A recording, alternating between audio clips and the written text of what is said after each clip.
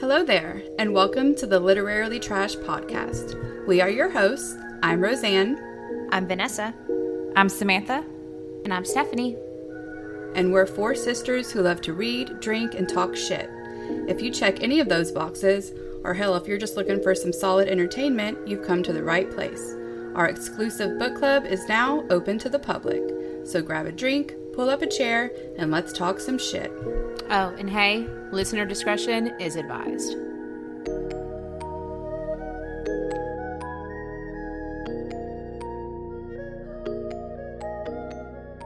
Shake it off. Shake it off, sisters. Shake it off. Shimmy the titties. Shimmy the titties. Shimmy the titties. Damn it, shimmy. Vanessa? I don't have any. Vanessa doesn't have titties and shit. But your eyebrows. I have no titties. Shimmy your eyebrows. Is this from a movie? I don't know.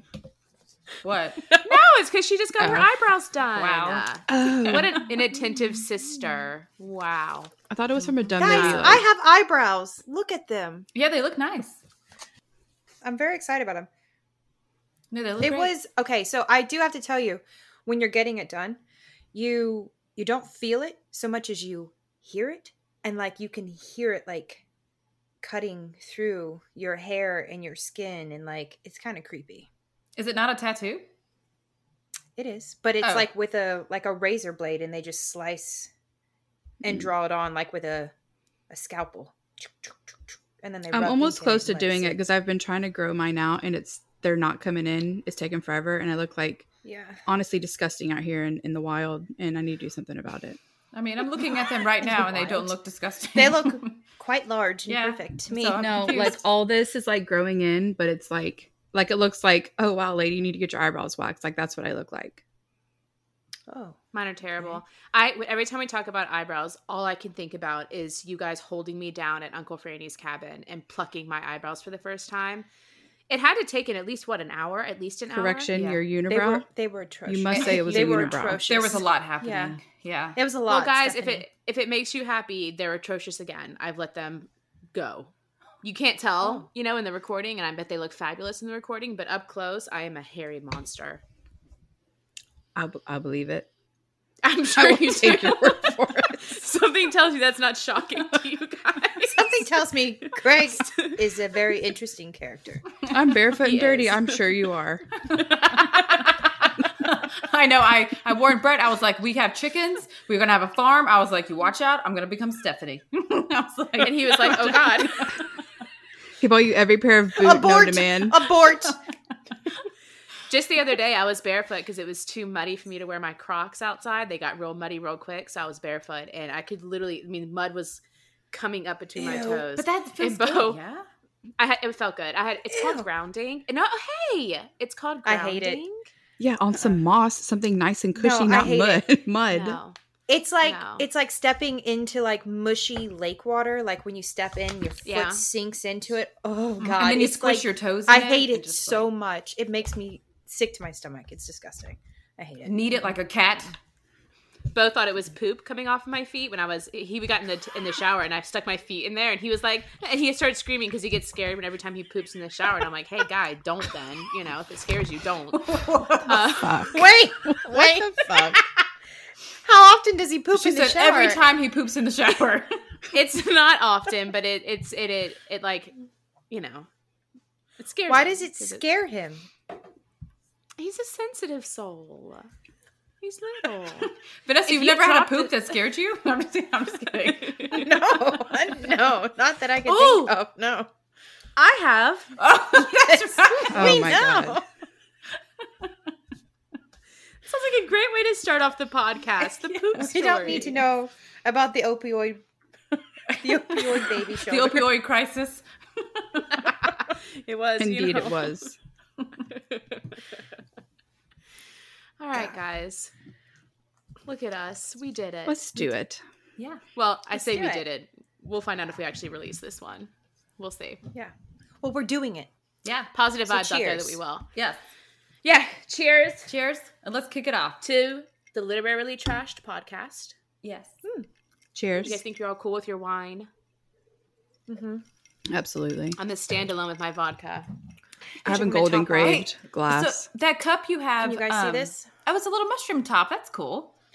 Haley bought it for me. Isn't it cute? Mm-hmm. Looks like a dick. I mean, a little bit. Look at it. Hold on. Housekeeping rules. There's going to be some profanity here. There's going to be some profanity. We're going to be a little crass. The dick reminded me. The dick you stick in your wine. Yeah, no, this is a vulgar podcast. We're vulgar women. Just the tip. Jinx. It's just the tip. I'm sure Mom's already mad at us. So, Mom, we love you. Thanks for being here. Please get out of the podcast. We don't need you listening to this because it's going to get... with this story, is it going to get bad? I don't know. We'll see if we can come up with some logic. We'll find a way to make it bad. It's going to. It is. It's going to. Yeah. We got to talk about listener Enzo, guys. discretion- Right? Ooh. Can't wait. Listener discretion is advised. And there's going to be some spoilers. Obviously, I mean, you can't really review a book without talking about spoilers. We're going to come in strong with the spoilers right away, get them out. So if you haven't read the book, what the fuck are you doing here? Honestly. For real. Come back after you've read it. But for real, though, yeah, like if you haven't read the book, it's time to leave the podcast and come back after you've read it. And with that, let's get into the book. Do it, Rose. So we chose The Housemaid by Frieda McFadden, and we actually are going to review both of her books, 1 and 2. So we got The Housemaid and The Housemaid's Secret, but we're going to start with one, go through it, and then go through the other one. So if you haven't read both of them, then get the fuck out and come back later. Mm-hmm. So let's hit The Housemaid. Let's get into it. All right. I would like to share Samson. Samson. What about Samson?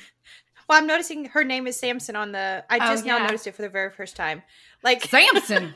How have I not been paying attention to everyone's... So for people listening on our thing, we're able to look at each other and have a video, and we each label ourselves. Obviously, Steph and I just used our names because we're normal. And Roseanne is that bitch, for those that don't know. And Samantha has gone with a new name, Samson. That's the nickname that Quentin gave me. Yes. Actually, Stephanie usually labels herself as the funny one because during our pilot episodes we let our friends listen to, all the bitches actually said that she was funnier than me, which I mean, it's really between me and her who's the funniest. And no offense, guys, but Samson to the sideline. Even my own husband said Stephanie was funnier than me, so I'll give her that crown. Hey, in the meantime, I'll be that bitch, though. Yeah. Good luck, Sam. All right, Stephanie, tell us what The Housemaid's about. The Housemaid is about a woman with a sketchy past who becomes a housemaid for a family. The husband seems like the perfect guy. He's hot, doting, successful, while the wife is a nut job. She's dressed impeccably but sloppy. She's overweight, which, guys, is that a con? But okay. I know. She trashes the house, but all is not what it seems. Is this where we do some music? Dun, dun, dun, dun, dun, dun, dun, dun, dun, dun. Let's dive into the main character, Millie. Millie's the maid. Let's get into her. All right, so Millie's one of the main characters, and she's actually in both books. She is from Brooklyn, New York. She's just got a super thick accent. You don't necessarily know that unless you have voices in your head, like some people, or if you listen to the audiobook. She's got a very thick accent. Important to know about Millie is that she was actually in prison. She was incarcerated when she was 17 years old for, I guess we won't get super deep into that, but basically for saving a friend who was in a bind, which kind of follows her around through the rest of the story, which we'll get into. We've also got Enzo, who is the gardener. He is the hot Italian. I think about Mario when I think about Mario with the pizza and Luigi. Like, that's what I think about when I Whoa. Mario Brothers? You as hot? Wrong. You know what you just said? But okay, so again, I listened to the audiobook, so that's where his voice is very like Luigi and Mario. Like, but Enzo, Bella. yes, Enzo is the hot gardener. All right, we'll get into him too. Okay. And then also two of the main characters we want to talk about as well is Mrs. Winchester, who is Nina. She is a fake blonde, wears only white clothing. We talked about her some in the main book description. She's sloppy. She may be a little overweight, but it suits her well. She is a bit flaky. Also a jealous type, which is kind of I'll call it kind of the first version of Nina. There is a second version of Nina, which we'll get into later. And then the other main character is going to be Andrew, Mr. Winchester, also known as Andy. He's a wealthy, come into family money through a family law firm, very well off, very well known, seems like a doting husband, a loving father, which there is also another version of Andy, which we'll get into as well, who's the sadistic asshole. Nice. Sadistic fuck is a good way of describing him. Sadistic fuck, I think. I like it. Mm-hmm. I can't wait to hear who Roseanne picks for these guys. Right? I hope I did you guys well. I'm a little nervous. I'm so excited about it. I bet I can guess who she picks for Andrew. I gotta know who is Enzo. We'll get into that. Can we? And you're going to have to get your Google image out because I know you bitches aren't going to know. Okay. All right. So let's talk about what actually happens in this story, because it's Samantha Samson, mentions that each of these characters has like their intro version, the Winchesters do, right? So there's a whole massive plot twist, like a part 2 of this whole book, where you think something is happening and then it completely shifts into a totally different mindset. So plot twist, dun dun dun dun. This is where you play the music, Stephanie. You have to look like some kind of a rat, whatever you're doing. If only you could see the video. I'm going to release a clip. Okay, so plot twist.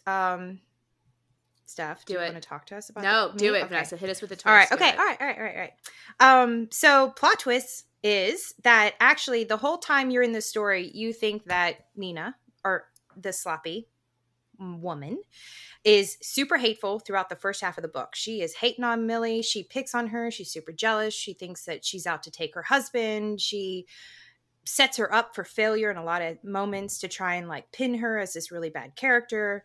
And it actually turns out that in the end, she specifically targeted Millie to use her as hopefully a new target, per se, for Andy, aka the psychopath, or as Stephanie calls him, the sadistic fuck, who actually likes to lock his women up in an attic and punish them for various crimes, like not dyeing your hair in a timely manner, or not wearing the appropriate color of white.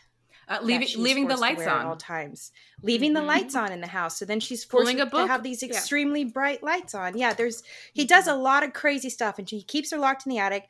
He gives her a little mini fridge, which has 3 very tiny water bottles in it that she must like scavenge and use throughout that whole time period. And then he keeps her locked up there for a couple days at a time. He even went so far as to convincing people that she was a complete and total nut job, as we think that she is throughout the first half of the book, and gets her put in like a mental institute, right? So like her best friend even turns on her and gets her admitted for a while, which is super messed up. Yeah. So Mrs. Winchester finds herself a Millie to take her place. And that is ultimately the big twist of the book, is that this whole time we think that Nina is this crazy woman, and in reality she has 100% planned this mastermind to create this like whole other girl to replace her, so that he wants to trap her in the attic and she gets to go free with her daughter and leave, which is kind of an interesting run. But I think there's even more of a plot twist. Well, yeah, because the whole premise behind Andy and Mr. Winchester, if you listen to the audiobook, that makes a lot more sense. It does. It does. They do a dare I say, horrible New York accent for Millie in the book. It was almost painful to listen to. But anyways, Mr. Winchester, he basically, what he does is it traps Nina in their marriage by making it so that if she leaves, he just has her painted as someone, a psycho, after he first locked her up in the closet, in the attic room. When he finally let her out, after she pulled out 100 of her own hairs, with the roots still attached. Actually, with the roots. 200. With the roots. 200, because he made her do it twice. After he brought her down from the attic, he had drugged her so she was asleep, and then drugged her daughter, her little baby, and made it seem as if Nina had attempted to drown her daughter, which put her in the mental hospital, and kind of set up this story that he had where Nina was this, unreliable, she was unhinged, mentally unstable woman, and he was, the poor man attached to her. So he painted this really great. I mean, good job, Andy. It's brilliant. It's brilliant. In terms of being a psycho, like a round of applause, Yeah. because he did well. There was a couple times, as I'm reading the book, I'm like, come on, Nina, like surely you could get out. But Frieda, when she wrote the book, she tied it up pretty well. She, every time I thought, why don't you just, she had a reason for why she couldn't. There was a prenup, there was, the mental institute issues, and, he did a really good job, pinning Nina down. Yeah, and I think it's important when we talk about the way this plot twist came about was the way that she writes her books is she writes a part 1 and a part 2. So really the very first intro to the book is Nina talking, and she's talking about being arrested. There's a dead body upstairs. So it immediately gets your interest. And you're like, what the heck happened? Like, what's going on? And then she starts the first part of the book with Millie, with her version of things, where she sees things, her coming into the house, meeting Nina for the first time, who's like this, honestly, just uppity bitch who wants everything perfect, who blames her for everything, who doesn't seem to be taking care of herself. But Andrew is super obsessed with her. Millie's like, why? Like, I don't understand, but like, he's so attractive. He's so good with his family. What's going on? And then she goes into that second part where then you see the other side of it, which is Nina's version of it, which is how Nina really is, which she actually, crazy enough, you see her as this uppity bitch, but really where she came from was humble background. She was a single mom, had a kid out of wedlock. And I don't think she got with a dad. I can't remember exactly how that part came about, but she raised her kid herself. No. Yeah. Meets Andy actually when she's a receptionist at the law firm that he owns, his family has owned. And that's how he pulls her in. She's like this, she thinks he's this wonderful man, and why does he want me? I've got this young kid. So really sucks her in. And then that's the plot twist is that's not at all. Nina's actually awesome. She's not at all like that. She's strong. She's actually come up with a really cool idea. Not cool idea. Let me back up. Not cool idea, but different idea. On how, interesting idea. That was cool. She's so awesome. But comes up with this idea of how to get out of it. In the meantime, Andy is like this sadistic bastard. So really, I think the way that she wrote the story too was really where I was like, when it got to the second part, like, oh, okay, this is much different than I thought it was going to be. I thought it was going to be a love story. Like, honestly, I'm like, Cinderella bullshit is what I thought it was going to be. And it was not. So I'm glad it got a little fucked up. Yeah. I actually thought it was interesting that so like the beginning, she talks about her as like this single mom who has, like, when she meets him for the first time, she's newly breastfeeding and like she's just eager to get home to her kids. You like learn about this woman who's really a truly wonderful mother, but in the version that you hear from Millie, it sounds like she's not. Like, she sounds like a really bad mom. She doesn't know what school she goes to. She doesn't remember where she's at. She doesn't like pay attention to any of her aftercare programs. But in the beginning, like really, I guess in version 2, you hear about how truly obsessed she is with her child and how much she wishes she could do for her daughter to make sure that Andy never turns his attention on her, how she tries her best to do whatever she can to make sure she's always the target of his bad love or affection that he offers. And like they talk about how she was breastfeeding, and like at the beginning when he first meets her and she's like leaking, and we're all moms, right? So we know. So like, that sensation you get when like right before that shit happens and you look down, you're like, oh my God. And it's absolutely, I actually feel like I felt that when she was describing it. I was like, kind of like, I don't know, grabbing my nipples like, oh shit, am I going to like, whoa, ooh. Like you feel it. It's like tingling. After dark. No, I don't mean it like that, but like, I need to like get a napkin and like cover that shit. Cause like, that's, you actually. Hell yeah. Get a napkin. Right. Well, then what'd you do? Well, side note, if somebody's like really interested in you after you leak milk everywhere, like there's something wrong with them. So like just the fact that he's like, hey girl. That's what I'm trying to say. So like here she is, she's got, and let's go get a hot dog. Yeah. Like, what the fuck? Oh. Well, can I just say, I was a little bored with this book. The first one or the second one? The first one, I didn't like it. Wait. I was like, oh, here we go again. Same old plot. You know, here comes a wife trying to dress someone else to take over her spot. I just felt like it was I did like Millie. Okay, let me just start by saying I liked Millie. I thought she was funny. Just a real quick funny thing. I liked how she kept speaking Spanish to the Italian gardener. That made me laugh. But, you know, with the whole thing with Nina, like giving her bag of clothes, old clothes, I was like, oh, okay, well, she's obviously she's gonna wear them, and she's gonna catch her husband's eye. Like, I feel like that was a little like, oh, I've read this before. So I'm not going to be very vocal about this book, so I'm going to let you guys have this one. I don't have too much to say about the characters. I kind of thought they were really kind of like been there, done that, honestly. Ooh. And that's a little bit of my review as well. I mean, I'll get a little further into that. Flat for you.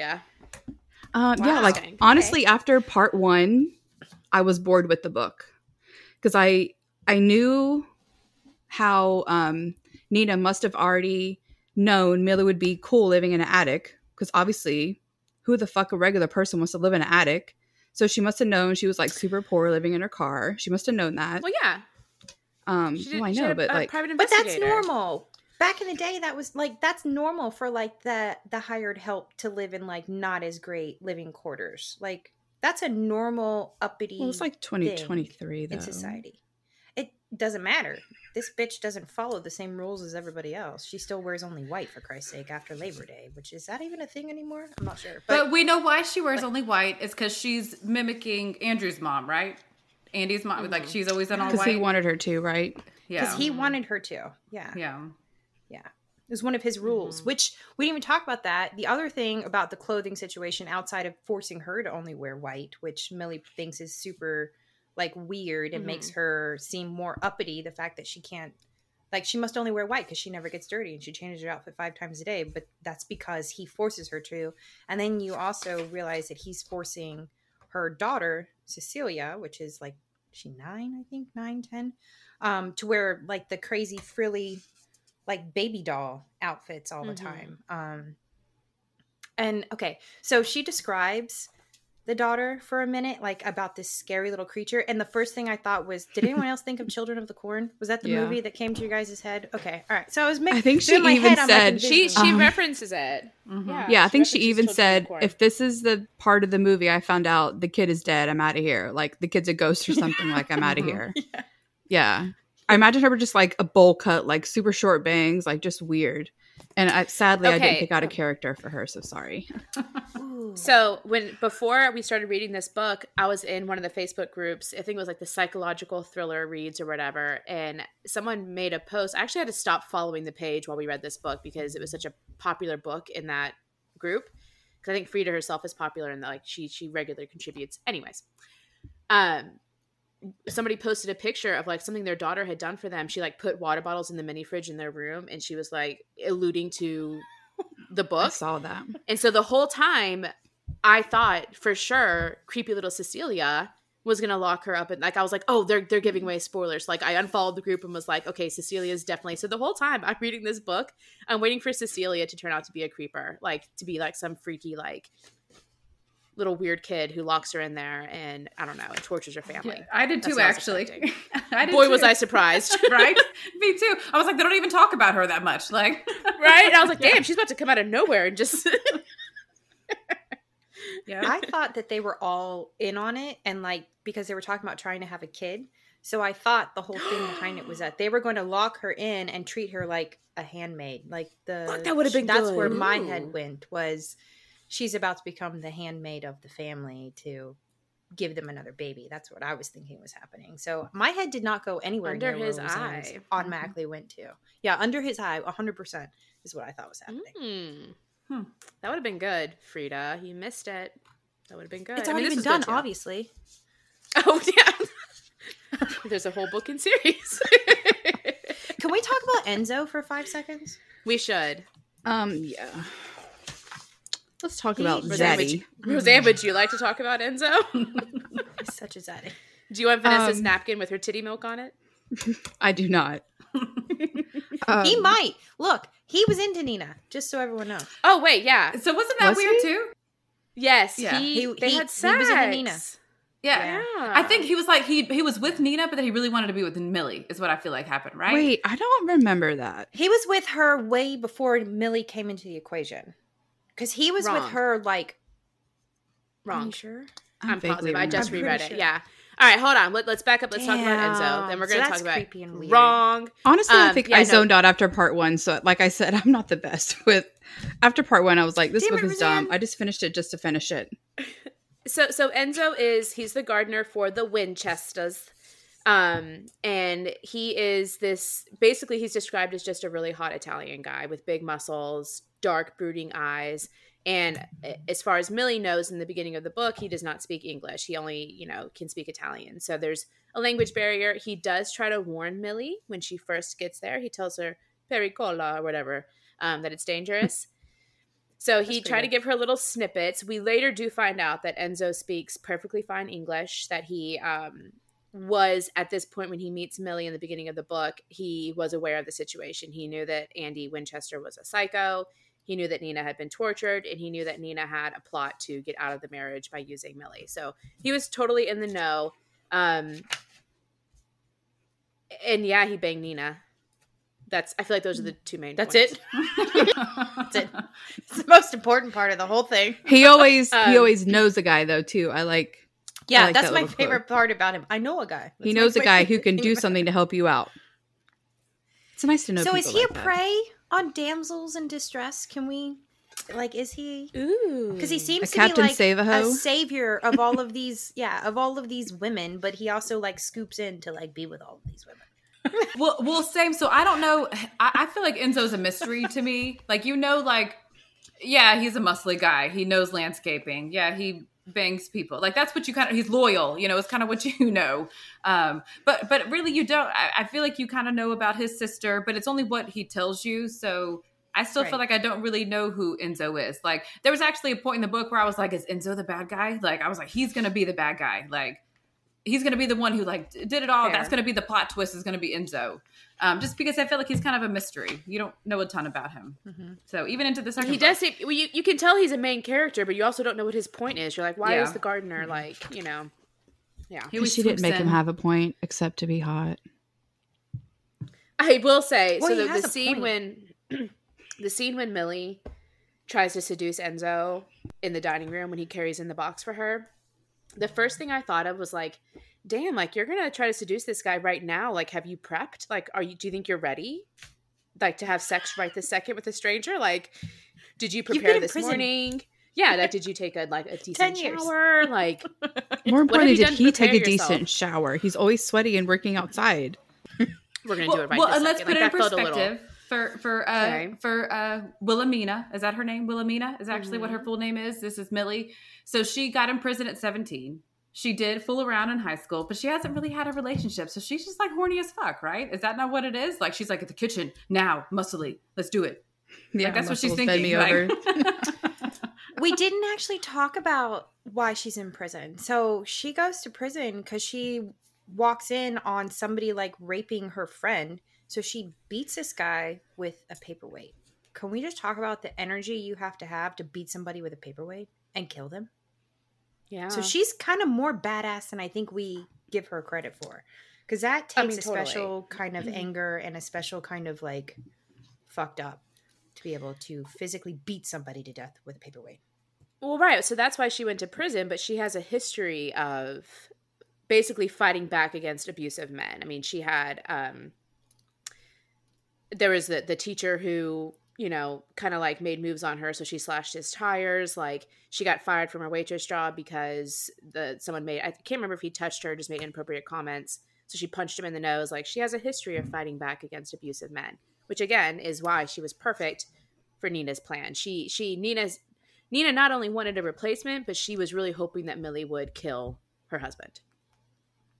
And that was one of my questions, actually. Do you guys think that was what Nina thought she was going to do? Was that she was going to kill him, or that she was just going to like not put up with his shit? Yes. Like, I was curious. She says in the book, her perspective, she said in her perspective that she, you know, she at wanted first to. had hired her to replace her, but then she thought, when she found out her history after private investigator, she was like, yeah, you're going to kill my husband for me. Mm-hmm. She leaves that can of mace in the piss bucket for her. That's right. Upstairs. Gives her the key to her room. Yeah. That's right. Plans it all out. Yeah. So she sets it up pretty well. Mm-hmm. Millie played right into her hands, huh? She wanted that. And then we find out at the very, very end of the book. What? I was going to go into about Andrew's mom. Not ready. Him? That's the thing. But like, how did she kill him? That we didn't even talk about that, because he does officially lock her in the attic and make her do stuff. But like, we didn't talk about what she makes him do after for his punishment of locking people up, which is, like I said, again, she's a special kind of fucked up that you don't really know about in her sweet little old Millie self of, I'm just out to save people. Mm-hmm. But she's kind of fucked up. Well, let's back up a little bit. So Andy, he marries Nina. Okay, let's back up quite a bit. So he marries Nina. Nina doesn't know he's a psycho till she marries him. So he ends up locking her. Like, she thinks that he accidentally closes her in the attic upstairs, and he ends up locking her in there and then making her do sadistic things like pulling her hair out. I think he leaves lights on, like blasting her, all kinds of crazy things. He's just a sadistic asshole. And then she brings Millie in to kind of take her place. And take care of that side of things. And I just feel like we didn't give enough context to what Andy did, so that you kind of know, and not that because Millie doesn't necessarily know everything that Andy does, but he is a sadistic asshole, so he deserves everything he gets. I feel like should be in perspective. That he does literally torture Nina, and if she's not perfect, then he tortures her, locks her in a room, takes her away from her daughter. And her daughter isn't necessarily torture, but she lives with not knowing her mom's there. She doesn't know what's going on. So when Millie, I don't even know that Millie actually finds out what all he did to Nina, but with Millie at some point, she's sucked in by Andy because he's this whole charismatic guy. He makes it seem like Nina's a psycho, like he's a savior, and Millie ends up being attracted to him. And that's when she gets suckered in, and I'll let you get into the part, Vanessa, of what she does, or Rosie, what she does, but that kind of leads up to her getting stuck upstairs in the attic, and why that all happens and why that all makes sense. It's because that's just been a repetitive behavior for Andy. Nina hired in Millie to replace her. Millie gets stuck in the attic, and then Millie, does exactly what Nina expected her to do. And which was, what happens is she leaves books out on a table after he seduces her and makes her like his new woman of the house. She reads a couple of his books and leaves them on the coffee table. This is Millie. And he later so she thinks that she's going to go up to his room, to her attic, and get all her crap out and move to the downstairs. She's all irritated that Nina's like still owning this place, and she's going to come in and take, like, first of all, I need to pause for a second. Millie totally went from being this sweet little innocent whatever to becoming like this is my house now, I'm going to take, which is kind of like creepy about her personality too. I hated that about her. I hated that she switched gears so quick and became this very like mean and domineering person, as if she was being protective of Andy almost, but at the same time over her stake and like where she belonged in the house, which I thought was very territorial and creepy, but whatever. Before you move on, hang on. There was I think we need to mention Andy says he's going to divorce Nina. We haven't even mentioned that. That's how Millie ends up being the woman of the house. That Andy says he's done with Nina, and she's and he asked her to leave, and Millie, in her kind way, asked Nina if she needs help packing her things to leave the house. I made a note when I was reading that. I was like, really, Millie? Do you think she was going to say yes? Like, yes, please come help me pack my things so you can then sleep with my husband. Like, Millie, there was a flip, where it just became. I did not like Millie in this instance. Well, because Nina was really awful to her, y'all. She was like, "Fuck you, let's get out of here." She left a bloody tampon on the floor. Do y'all remember that part? Nina? She could have quit. She could have quit. No, she couldn't have. She was poor as fuck. Yes, she could. She had no. She was going to sleep in her car. I mean, I guess she could have. Yes, there was two sides of it. Quit. Yeah, I guess she could have. But then she would have. I mean, if it was that bad, she could have quit. But Millie was straight up living in her car before she took this job. She didn't have a place to live. She was evicted. She didn't have a job. She was still on parole, And at any given moment, she could have been put back in prison for not having a job and for being evicted. Either one of those, and for lying to her parole officer. So, Millie was on thin ice, which is, again, how Andy ends up thinking he's going to control Millie. He thinks because she's on thin ice with her criminal history that he's going to get a leg up on her. I'll let you continue, Vanessa. Oh, well, I was going to say, Samson has something to say. Well, because I don't. Your comment you made about Andy taking control of Millie, he didn't necessarily know. I don't know. He didn't know that she was incarcerated and had kind of that background until Nina told him. I think as it was kind of ending, right? Like it was nearing the end, is whenever he told her. Yeah, that is true. So he was interested in Millie, was developing a fling with her, and then finds out she's, from Nina, that she was in prison. Okay. Which I find interesting at a moment, because he even asks, what did you do? You know what? Never mind. I don't want to know. So for someone so smart and conniving and enough to like mastermind this plan to manipulate the shit out of his wife and then a future woman to be locked in his attic, how the fuck do you not do your research or a background check on who the hell is in your house and who you're about to kidnap? Like, really? That seems odd to me. That part was plot hole. That to me was a plot hole. Mm-hmm. Like, this guy had to have been smarter than that. So I felt like that was a little missing. But anyway, so what were you asking me? How does Millie kill Mr. Winchester? Mr. Winchester. So she leaves books out on a coffee table, and her penance for that is, one, to get locked up in the attic after he fucks her on her cot. Leaves her locked up in there, which he also has a camera in there, and he's been watching her this whole time. For a long time. The whole time, been watching her on HD on his phone. He locks her up there, and at first she thinks it's a joke until she kind of starts to realize what's happening. He has placed these 3 books, which are like how to torture somebody and like confinement in small space or something like that. These really big, huge, thick novels that he has specifically picked out that are left in the room for her. And her penance is that she has to lay down and put these big ass heavy books on her body, on her stomach area, and leave it there for 3 hours. And she can't move it. And one of his most notorious things is, as you're finishing up your punishment, if you move a second before your time limit is up, if you have a hair follicle that doesn't have the roots on it or whatever, he makes you start over again. So she moves it a minute too soon. He makes her do it again. She gets these huge bruises on her body, and that is her punishment. So after it's all said and done, and she's drank all of her water, and he's trying to explain to her next time she needs to conserve her energy or whatever. So she's drank all the water in the room. He finally lets her in. He comes in like as a savior with this glass of water, like, here, my slave, I will now feed you like you're supposed to. Here's your crust of bread and glass of water. She pulls out the mace that Mrs. Winchester has left. I can't do it. Stephanie, you do it. Mrs. Winchester. Mrs. Winchester. There it is. Has left. She sprays him with the mace stuff and gets out of the room. So now Millie's pissed, and Millie is slightly psycho, as we already know. So she now makes him do the same thing with the books, only she puts it over his dick. So this whole area is like going to be bruised and beaten, like he got raped a lot by something. But she makes him do it for 6 hours or 5 hours or something really long. And then, mind you, there's no water in the room. So there's nothing in there for him. No food, no water, nothing. She drank it all. And she's watching on HD for 5 days.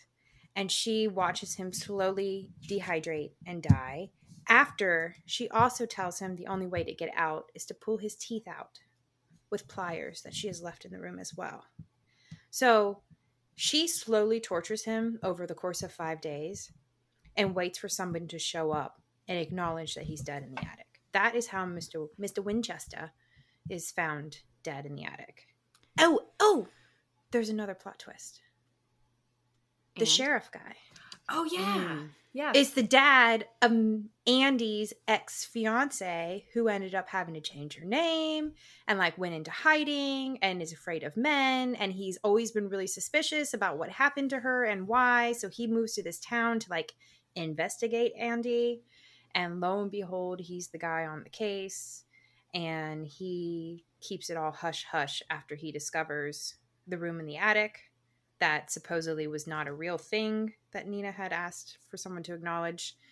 They told her it was fake, a hallucination. It turns out to be a real room. His teeth were yanked out. He had bruising on his body that was weird.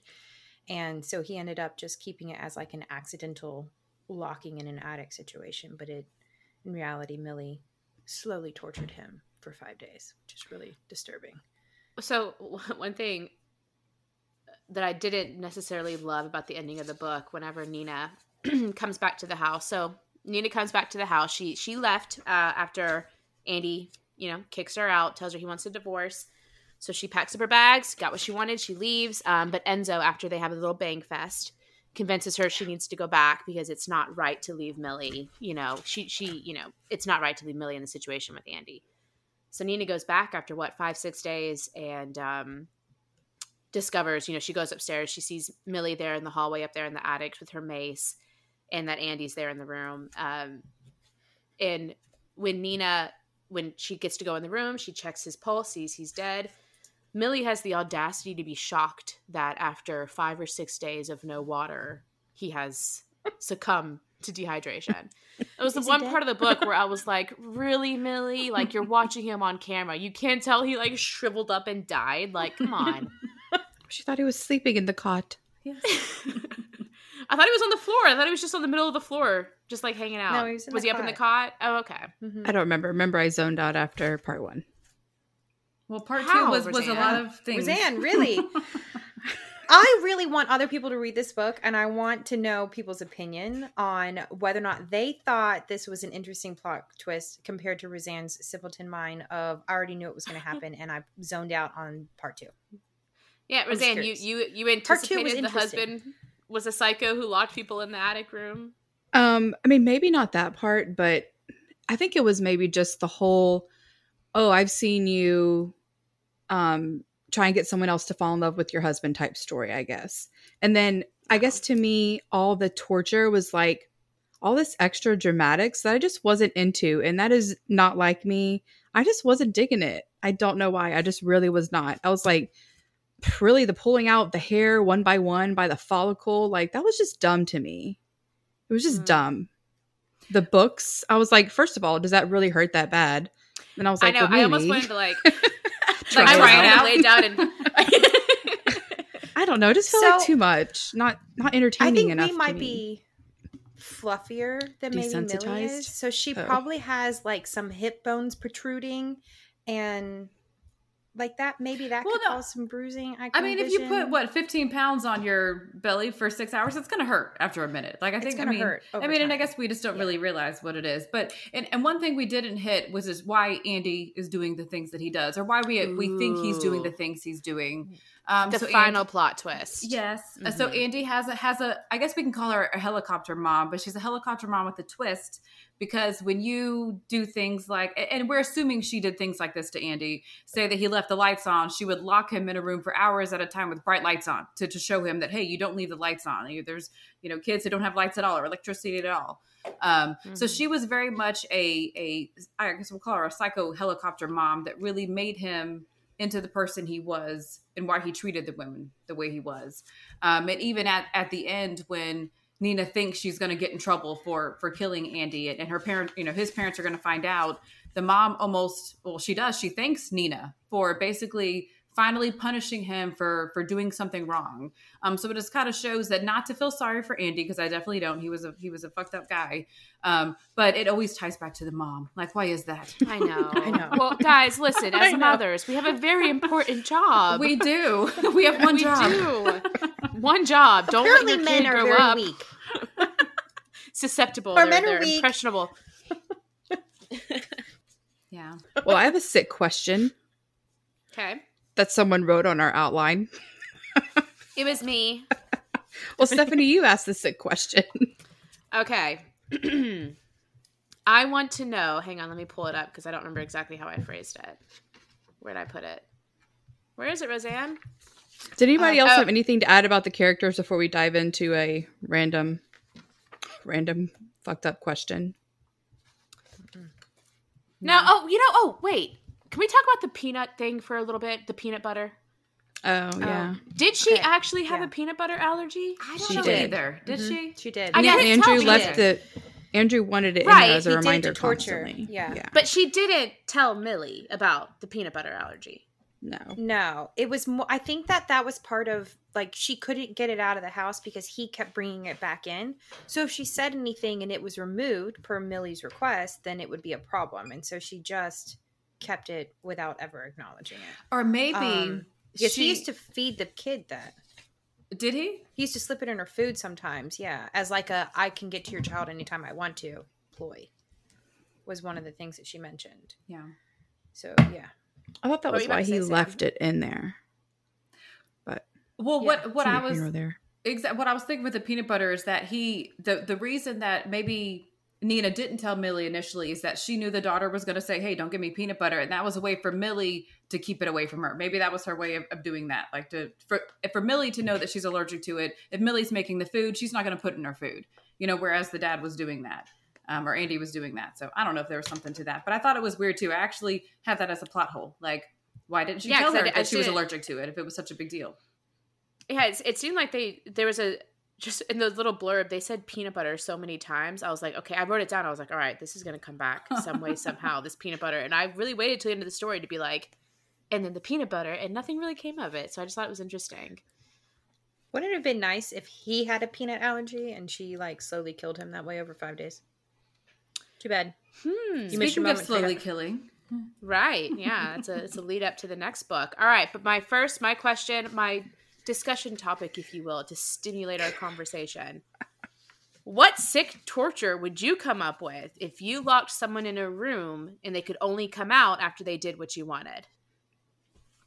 What would it be? I have one. I thought about it. Can I start? Please share with the class. Yes. Yeah. Please share with the class, please. I would make them insert a needle under their nail bed on every single finger before they could come out. Imagine how bad that would hurt. And you could, if I was Andy, it'd be like, you didn't get a manicure, so now you're going to stick needles under your nail beds directly between the Would you make them do the finger. Toenails too? Probably. Toenails Why not? too, or fingernails only? Okay. Oh, the toenails would be after she does the fingers and thinks she's getting out. Be like, oh, you misunderstood me. You have to do all of your nails, including your toenails. And then she screams a little bit, and then she does it. Yeah. Mm-hmm. That's what I would do. What size needle are we using? Oh. What? I mean, I really just thought they were sewing needles. Just little sewing needles. Stick them in there. Yeah. All right. Who's got one? Anybody have one? What? I don't have one. I would probably just go on full sensory overload mode in the attic until they completely lose their shit. Like, just everything loud you possibly can at one time, but like different sounds. So it's triggering different parts of you. They do that What's at that cult? Waco. That's it. Waco. It's pronounced wacko. No, I'm kidding. Oh, was it? That's from The Office. True fans will get it. They'll laugh with me. Anyways, yeah, no, that was Waco. They like blasted them with a bunch of stuff, a bunch of music sounds. Yeah. It was music, I remember. And but light. for me, it would maybe be like, just based off my personal experience from this afternoon only, after picking up my kid for 1 hour, just running around, trampling with the dog, just jumping, barking, TV super loud. I don't know, music loud, blaring on another way.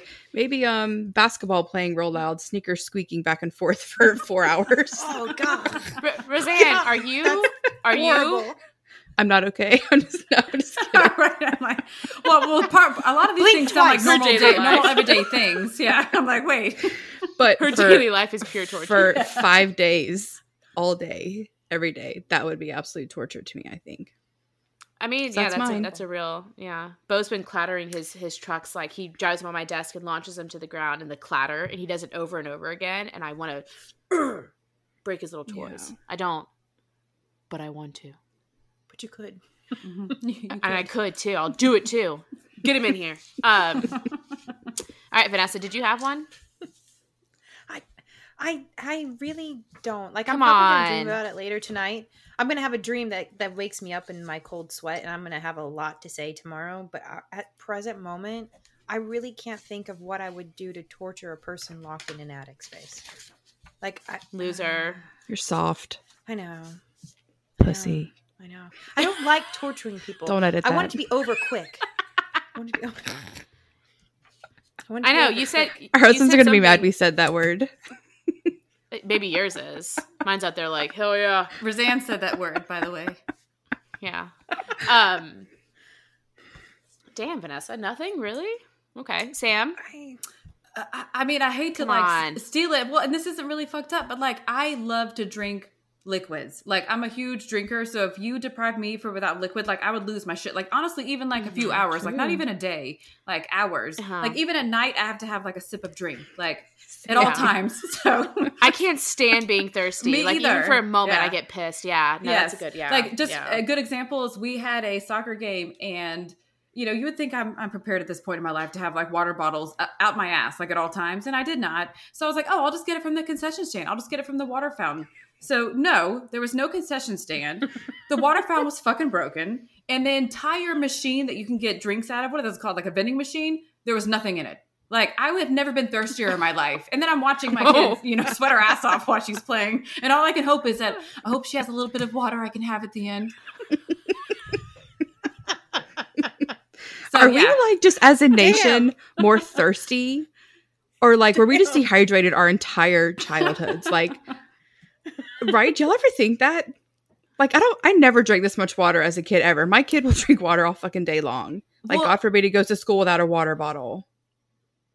And I've never been as thirsty in my life. It's our sodium intake, guys. A lot of our food has sodium in it. So I think it's our sodium intake. Like, wine makes you thirsty. Not that that's all we drink or eat, but it's wine. But but just everything we have these days, if you look at it, the sodium intake is like off the charts. So I think it's tied to that, in my opinion.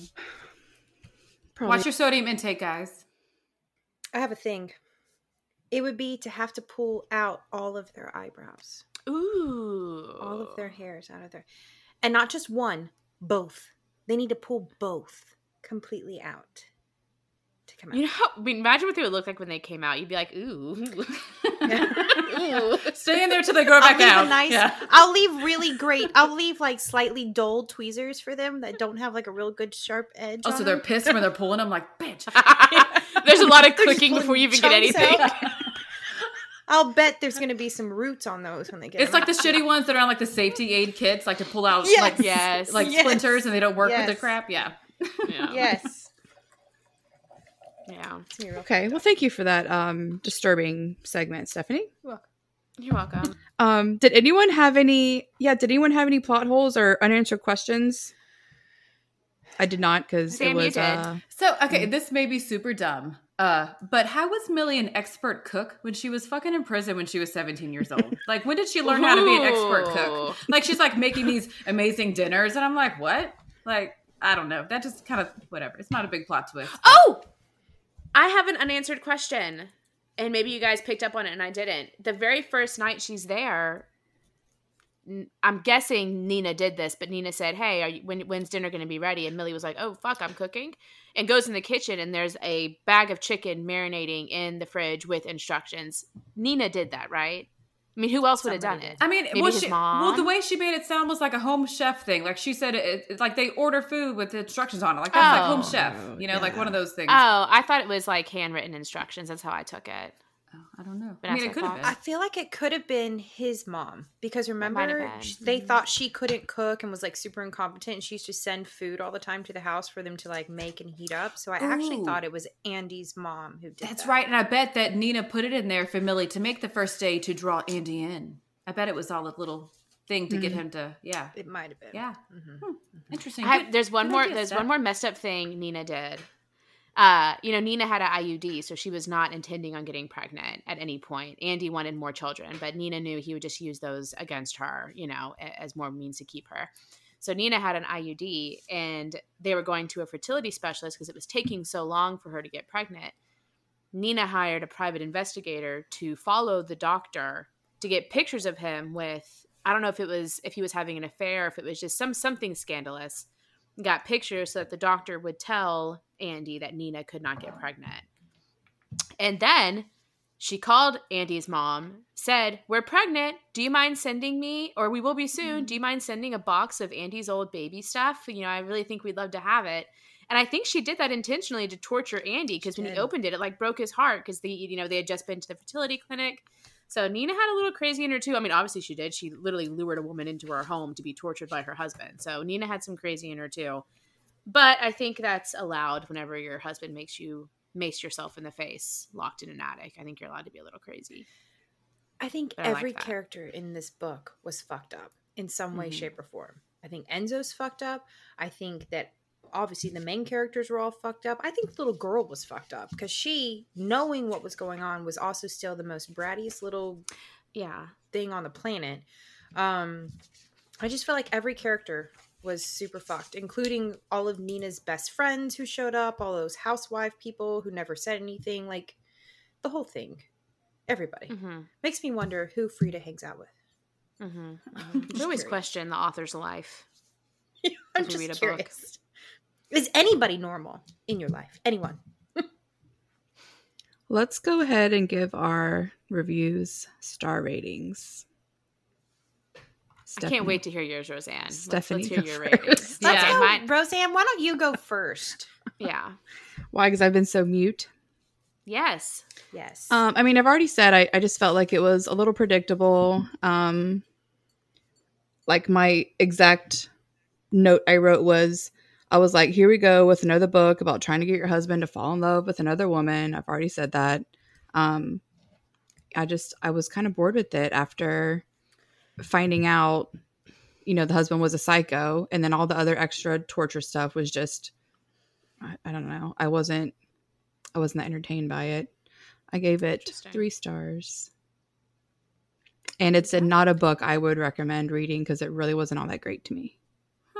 I'm surprised you gave it 3 stars then. Yeah, me too. Well, because I read it and I was entertained up to part 1. I was entertained. Is it a literary work of art? Fuck no. It's not. No. I'm surprised we've talked this long about it, if I'm being 100% honest. I thought we were going to fly by it, fly through it. Roseanne's been watching us all talk God, finish up. This book sucks. I know. I'm like, watching your face. This was Stephanie's face in our initial intro podcast we've ever done. Stephanie hated the book. And Roseanne loved it. Well, real fast, who picked the Housemaid books? Rosie? Did Stephanie. You? Oh, all right. Stephanie, so you're the... She did. Because she was trying to trap Frieda McFadden into being a fan of our podcast, which, by the way, still be a fan. I liked your second one better. So I'll give you a little better review then. But the first one was not all that great to me. Okay. Next. It's your honest opinion. Yep. Vanessa? I liked it. I liked all of the various twists. Do I think it was a literary work of art? No, but I like to be surprised in moments. And like I said, I totally thought this was going to be like a Handmaid situation. And so when that didn't happen and the woman who was being the evil wench was actually the horribly abused woman, I liked that fact. I liked the twist. I like what she came up with. I like that she flipped the switch and the abusee became the abuser. And I just liked all of that part of it. I'm a big fan of women. So I like that the women came out on top, that they took out the abuser and they gave him a dose of his own medicine. I liked that fact. I thought the fact that the mom was also a creepy weirdo in the end and came in with her little moment of truth, I thought that was interesting. So I gave it a 4. Okay. All right, I can go next. I gave it a 3, which I thought was a fair rating. I mean, honestly, it wasn't my favorite book by any means, but it was a decent read. Why I gave it a 3 was that I really thought it was going to be a Cinderella story. Like I was like, oh, she's like this, poor girl, and then she meets this guy, and like it's got a horrible wife, and then they get together, and they're happily ever after. And when it wasn't, I was like, ooh, I like the plot twist. So I gave it a 3, but in my opinion, it's a good 3. It's a good, hard, honest 3. Like Dale Earnhardt. That's right. Comparison to my week 3. Okay. Exactly. A 3 from me is different than a 3 from Rose. Okay. All right, I will round it out with a 3.5. Are we allowed to cheat and do I didn't know we were doing half stars. I didn't know we were doing halfsies. I would have given it a Bite 3.5 me. as well. Bite me, I'm doing an option. halvesies. 3.75. 3.75. A solid 3.8. No, 3.5 for 2.75. me. Yeah, again, just not to harp on poor sweet Frieda, but it wasn't, necessarily, the writing didn't blow me away. I considered this, it was an easy read. It didn't take a lot of, I didn't have to go back and listen to anything again and go, wait, what was that? I didn't write any passages down like, oh my God, that was awesome. And so it wasn't really, the writing wasn't, it just didn't blow me away, which knocked it down a couple of stars. But I did not anticipate the twist. Like I said, I was waiting for creepy ass Cecilia to do something. So I don't remember being like, oh, what? Andy locked her in the room. Like that never happened because it didn't write that way. It didn't unfold that way where it felt like this really big shocker twist. So there's been, better twists in books before. This one was a good twist, but it just wasn't, 3.5. And it's just what it is. Solid 3.5. Okay. Which, if I'm being fair, a solid 3 book or a 4 book is a good book. Let's be real. That's a decent book to read. That's a nice, like, I'm going to go read this on vacation. I'm going to read it on the airplane as I'm traveling. Like, that's a good book. It was easy to read. Yeah, this is a good vacation book. This is a good vacation It book. truly is. It's a good vacation book. It's a I good would read that vacation on the book. beach all day long. Yeah. Well, and our scale is 0 to 5, right? I mean, so 3.5 is a decent. Yeah, it's not like it's 0 to 10. So, okay. Yeah. All right. Okay. Shall we hop into Housemaid's Secret? Vanessa? Does anybody need a potty break? Yes, but let's not take too long in between our break. Like 2 seconds. Okay. I'm not even going to wash my hands. Okay. Ew. Fuck. I hope that's on the recording. I'm leaving that in.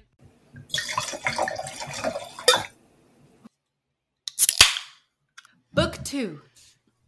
All right. Book 2 is The Housemaid's Secret. So Millie is back. She's with a new family now.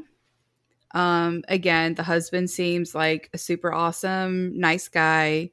The wife seems like a crackpot. She stays hidden up in her room, claiming her husband claims she doesn't feel well.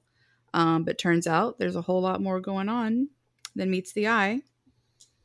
I just want to say this book was a hell of a lot better than the first one. Can we just say why Rosie liked it? We know why Rosie liked the second book. Why did I like it? Why do you say that? But are you identifying with Wendy? Wendy? Oh, Why would I identify with Wendy? Ooh, I can't wait to dig into who Wendy is now. Okay, all right. Oh. So let's get into some of the characters before we Dig get into too the deep. characters, Okay. but I don't. That one's flying over my head. What? She's the main character. Why would I? No, why would I be? She's like a her? brand snob. All right, hang Like on. she won't eat the store brand Pop-Tarts. She only wants like Pop-Tarts. Well, let me get into the characters. So this is Housemaid's First of all, Secret. fuck you. Say it's not true. How dare you compare me to her? All right, when I don't want to work. Well, when I describe Wendy, you guys tell me if it sounds like Roseanne. How about that? Wow. Okay. You know just what? kidding. This is rude. Here it goes. All right. So Housemaid's Secret is the sequel to, is that right? The right word? Sequel to The Housemaids. Yes. So we still got Millie. We still got Enzo. Millie is the maid. Enzo was the gardener. He's not the gardener in this one. We'll get into Enzo and his play in the second book. But the new main characters in The Housemaid's Secret is the new family that Millie gets involved with. So Millie is back at it. She's still being a housemaid. In this case, though, she's getting hired by a Douglas Garrick, who is he also happens to be extremely wealthy. We got a theme here. Extremely wealthy. He's naive. He's not as attractive as Andy was in the previous book, but he is also married to an equally horrible woman named Wendy. Wendy, in this case, though, her original persona of how she presents herself to Millie is more as a victim. She never comes out of her room, never leaves, never eats anything. She's waif thin. She immediately paints herself as a victim to. Roseanne's like, that's not me. None of this sounds like me. I love ranch. She immediately paints herself as a victim to Millie. But also keep in mind that this is, book 2, and fast forward a couple years, Millie's name has gotten out there. Millie, I don't think we talked about this from the first book, but Millie, she helped Nina get out of that horrible marriage. And after that, she started kind of a trend. Her and Enzo spent several years getting other women out of horrible circumstances, just like they did with Nina. So Wendy took advantage of that. And Wendy is this, she paints herself as kind of this victim, whereas we see in the plot twist of the book, she is not the victim at all in this case. She's actually a horrible, heartless bitch.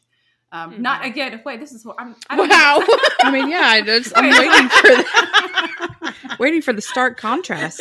I think. Well, what I'll say is, I feel like I should go ahead and say it now. What I feel like I think you liked about so much about Wendy in this case is she wasn't this prima donna like perfect girl. Like I kind of think that you like kind of the, she just didn't give a fuck. Like, and not in a good way, but like a bad way. Like she was just hey, I know what I want. I want to be with somebody who's wealthy and attractive. And if he doesn't want it, then I'm going to find somebody who is. So maybe that's what you liked about her. But I for some reason, I had a vibe that you would like the second book better, Rosie. Very interesting. Yes. So we talked about Douglas Garrick, who is the rich husband, Wendy, who is the victim wife. Two other characters I want to talk about, and we'll get more into them. In this book is a little bit different because Millie, she ends the first book with Enzo. Her and Enzo have a relationship. They start the second book talking more about the relationship that Millie and Enzo really developed. But a lot of the book, Millie's actually with someone else his name is Brock, I believe is what his name goes by. And his nickname is Broccoli. Broccoli, exactly. Enzo calls him Broccoli. Enzo calls him Broccoli. Exactly. Which is important to know that Enzo isn't throughout the whole book. He doesn't show up till later in the book. So a lot of the book, Millie is with this guy named Brock, who actually, plot twist, I thought he was a bad guy. He's a young lawyer. I was waiting for it. Yes, I did. I thought he was a bad guy because he's too perfect. He's well off. He comes from a good family, but he has fallen in love with Millie, not knowing her full background either. That does come back later in the book. And then the last character we'll talk about, which we'll get into more detail, is Mary Beth. And I think this, we'll get into why she's an important character in the book, but she really does not appear much in the book. You hear about her briefly, and then she really steals the show in the plot twist. So who wants to get into the plot twist? Who's feeling froggy? Roseanne, I'd like to hear from you. I want to, because this is Roseanne's favorite, so I want to hear what Roseanne thought. Wow, spotlight. At the end, so let me see how to describe it well. I'm not good at this part, but here goes. Okay, great. It's in the thing. Look at this. Look at the script. Look at this script. There's a script, Roseanne. Jesus. Read the bullets. She's like, where do I start? Well, because, I don't know, bullet one. Because I was trying to back up a little bit from there, but never mind. Millie at the end of part 1 ends up killing who we think is Douglas Garrick, Mr. Garrick, the guy she works for. When in reality, she's fake killed somebody else, and we find out that there are 2 Mr. Garricks out there.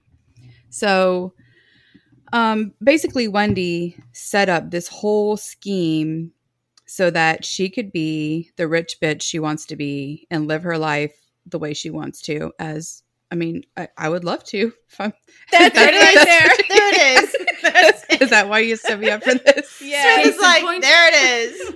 That's it. If I'm being honest, can I just say Millie pissed me the fuck off in this book? Because she's like, I'm so poor, living in this fucking rat trap with no AC, and her fucking boyfriend's rich as shit. I was like, but she wants to be Captain Save-A-Ho. I'm so independent. But like, just go live with your rich boyfriend in Manhattan or wherever the fuck he lives. Like, shut up. Yeah. Just go live with them. So anyways, back to Wendy. But Millie did piss me off in this book. It really annoyed me. So Wendy really, she really planned this murder out to the absolute T. Like, so maybe that's why I really enjoyed this book, because she really thought of every tiny little thing and really set Millie up to take the fall. But we find out that Mr. Garrick wasn't just a nerdy tech guy. He had his wits about him too. He was a little bit street smart, knew maybe something was up with Wendy. And so he ended up trapping her a little bit in the end too, which was very interesting. So I felt like there was a lot of twists in this book, really down to the very end, that I thoroughly enjoyed. So maybe that's why I like it better. It was just better. Wait, what happened at the end? It's just better. Okay. Well, I think it's important so that again, Frieda writes in multi-part, you have different perspectives. And when you enter the book, you're under the impression that Millie has been hired by Douglas Garrick. He says, hey, my wife is up in that bedroom.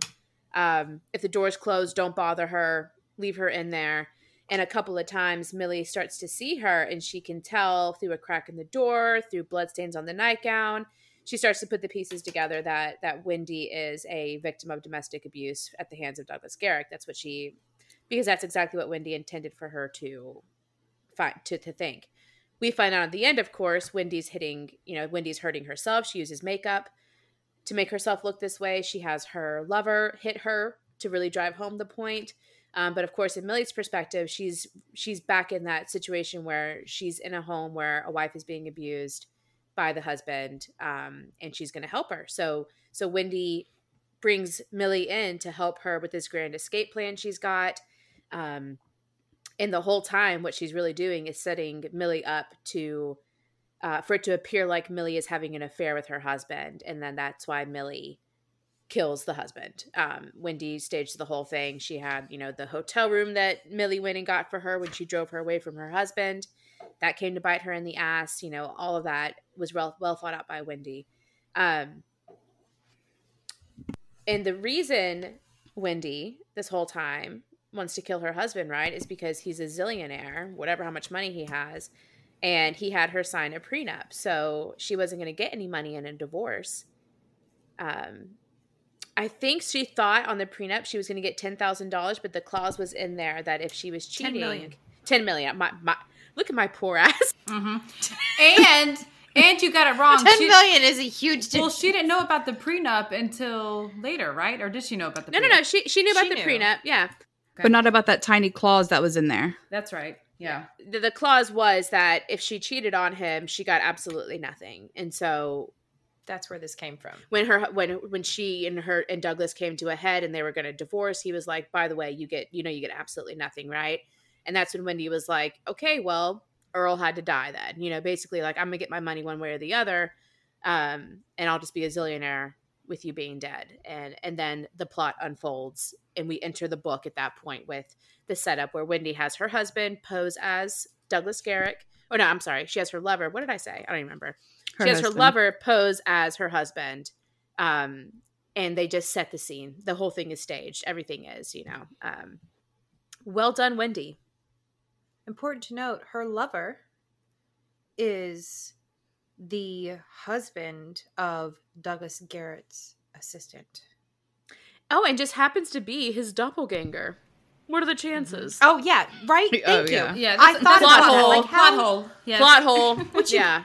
Because she picked him for that, though. I looked at him and saw immediately must have been what my husband would have looked like had he not been just like the beginning phase of him. Like, I just thought that was weird. Mm-hmm. Yeah. Wendy thought, poor Douglas Garrick. Doesn't he sound great? He's a zillionaire who loves to eat KFC. He wants to be in his sweatpants. Like, doesn't he sound great? He wants to give money to charity. He doesn't give money to charity. Bunch of space. Yeah, he sounds like a really nice guy. He wants to have a fabulous house in the country. I want to be. I think I did not enjoy this book, and I think a lot of it was because I didn't like Millie in her perspective. I didn't like the way she was with Broccoli. I didn't like the way she was. I didn't like a lot of this book, and I really, really did not like Wendy and her treatment of Douglas Garrick, because you could tell, she was like, he's a slob, his double chin, blah, blah, blah, just treated him really poorly and was obviously a very superficial woman, when Douglas really seemed like a hell of a catch. If you're looking for someone who's down to earth and has a lot of money, like that was the way to go. But Wendy, well, is Frieda superficial? Because every the negative thing she talks about with people is like, Wendy in the first book, she was fat, she got fat, and that was her problem. Like Douglas, he's gained weight. Like it just, I don't know. I kind of feel like she was a little superficial too. She's also, by the way, a practicing physician who specializes in brain injuries. Who has time for that? Okay, what the fuck? Wow. Frieda is, yeah. I looked Frieda. At her website. Yeah. We like you. Yeah. Fine. So that's interesting. Isn't it? I wonder if that has something to do with why all of her characters have like these split personalities. Nice. Sammy, what was that? Little ASMR. A little truly berry blissful strawberry breeze.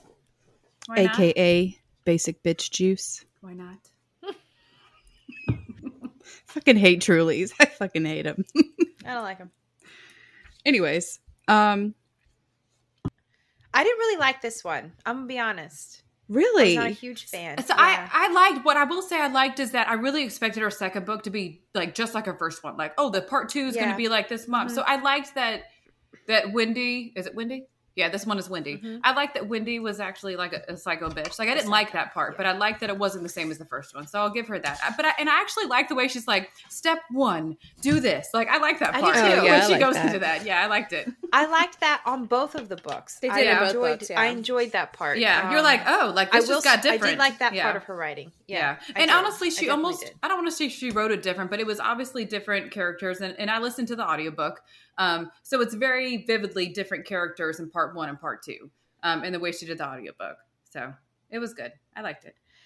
I feel like also in this one, I know you mentioned Enzo being kind of a mystery because you don't really know much about him. I feel like he was also still a mystery in this book because he disappears for a while to go back to Italy for a year and like just randomly shows up after he's Mario. been stalking her for months. Like, can Why? we? What, Why? What the fuck is wrong with this guy? Who is this Enzo? Like, seriously. And why does he know so many guys? Why does he know so many people that do so many fucked up things? I'm just curious. Is he in the mafia? Like the Italian mafia, maybe? Oh, maybe she does another book on just Enzo. Are you good, Ness? I would like it to be on just Enzo. I felt like the whole storyline of Millie and Broccoli and Enzo was just weird. Like, what was the point of Broccoli? What was the point? He was a So distraction. what did he see in her? Well, Like, imagine that's dating why I somebody kept- that poor. Suzanne, this is why. This is why you are fucking So Wendy. exactly, Rosie, aka Wendy. You're proving mean- the point. She lives in like the freaking ghetto. And, like, Yeah. no AC. Like, that's just, it's, I mean, come on. Come No, on. she stands him up on dates. Like, she routinely just blows him off. Like, Yeah. I know. I kept thinking he was going to play a bigger part. Really, is what I thought. So I'm still confused about why he was even like a character. I'm still hurt for him. I'm hurt for him. Like, she screwed him over a lot. She told him she loved him. She said she was going to move in. Then she backed out. She did. and the way she backed out was like, gets Yeah. there, sees the guy's being arrested. She's like, oh my God, I don't have to move out now. And it's like, that was kind of yeah. careless. Poor of Well, guy. her. also for Brock, like, is Brock that, like, come on, Brock, like, get a life. Like, she was obviously giving you all the signs that she was not interested in taking that next step. Like, take a hint, dude. Yeah. Like, so I don't know. It was Also, He shout was out because he's a interesting. patent attorney, and that's like, you know, a patent paralegal. So just shout out to the patent attorneys listening. to all of He them. was right when he One. said his job was boring. I was gonna say she did talk about how boring the job was. Yeah. Yeah, it's not, you know, all in court, you know, fighting. It's like talking about how something works on a piece of paper. So yeah, it's a boring job. But he seems so nice and like genuinely like interested in her. And I mean, I guess if somebody's super duper hot, and I mean, I guess if you're up against Enzo, maybe that's, you know, because she did talk about she just didn't feel that way as she did with Enzo. And I mean, if you're talking about that, maybe I'll allow it. But Well, keep in mind, guys, she was in prison for like most of her like adult life, like not adult life, but like 17 to what? She was in for 10 years, so 17 to 27. yeah. Like, think about how much like you take in at that point in your life. Like, does she even know how to have a real relationship with a guy who really wants to be with her? No, that's why she goes with Enzo. It's because he's, you know, fucked up too. So I don't know. I think it all makes sense. You know, like Brock was just too nice for her, and he just didn't see the writing on the wall. He It's was like- too normal. Well, it's like the girl who wants to be with the bad guy. Like, it was the guy who wants to be with the bad girl. You know, you just don't hear that as often. So hey, what does Millie look like in your heads? Well, wait. I guess we'll wait. We'll wait for that. but before we do that, I do want to talk about something real quick. So we talked about the author, but not the narrator. And I want to talk about the narrator for a second, because I know we all had a problem. And if you listen to the audiobook, not just read, but the audiobook, I don't ever research narrators, but because I know we had like this back and forth about her and about the way her voice was, I want to just look into her a little bit. And I'll be honest with you, I didn't find much. I did try and follow her on Instagram. She has not followed us back, but maybe she will. But interesting enough, I don't think she has a lisp, guys. And she is actually English. So she has an English accent. Like, she actually specializes in all kinds of voiceovers. So if you listen to some of her like takes, she does all kinds of voices. So it's actually interesting to think about when she does these voices, like she's doing them like back to back to back. Like, she's not taking a break and like going between. Like, she's going from Wendy to Nina to Millie to Enzo, like all in one swoop, doing these different voices. So I just want to give her props. Like, I know it was annoying, but it's actually kind of cool the way she can go from voice to voice, in my opinion. So I want to add to that I actually was shocked that it was the same person doing the two different voices, because I felt like Millie was like, it took me a minute to get used to Millie. I was like, I cannot do this Brooklyn accent. It is killing me. Like, it is too much.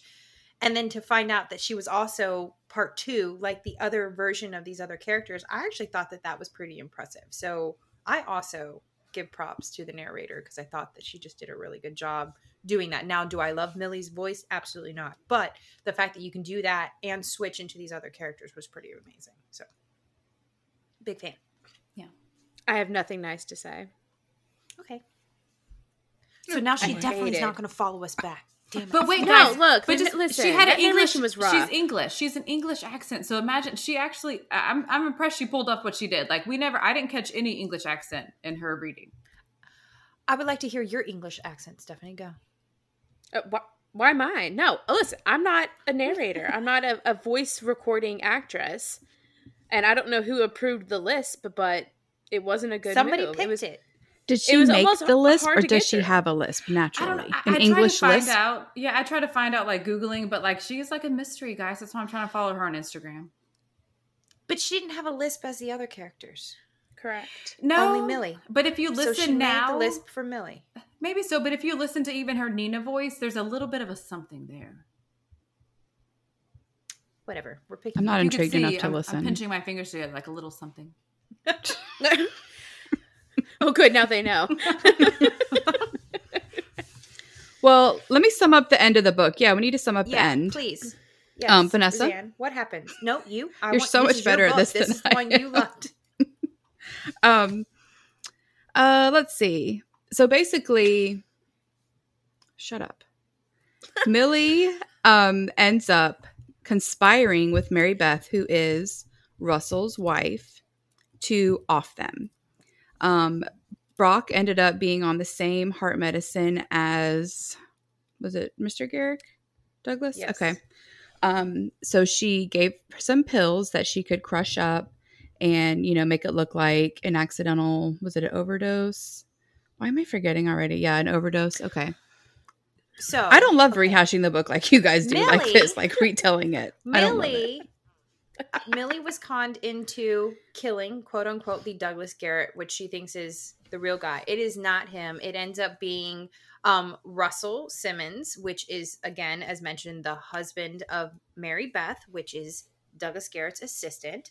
So there's like this crazy little loophole there. They met when Wendy was picking out furniture. He's a furniture salesman. He doesn't have a whole lot of money. It's one of the things she does not love about him, but she loves him as like this beautiful creature of a man that she sees him as. So she's going to use all of Mr. Garrett's money when she kills him to make Russell the man that she envisions as like the be all end all of creatures. So she uses Millie to kill Russell, which she doesn't actually kill him. It's a fake thing. The gun was shooting blanks. But at the same time, after Millie leaves, thinking that happened, they actually invited Mr. Garrick back over to the apartment to sign the divorce papers, where she, in fact, actually does kill and shoot him. Wendy does, because Russell chickens out and hides in the kitchen because he's too much of a pussy to do it. So she takes over and shoots and kills him herself. Then they use the story of what Millie actually did in her fake killing as what really happened to Mr. Garrett, which is how the whole story ends.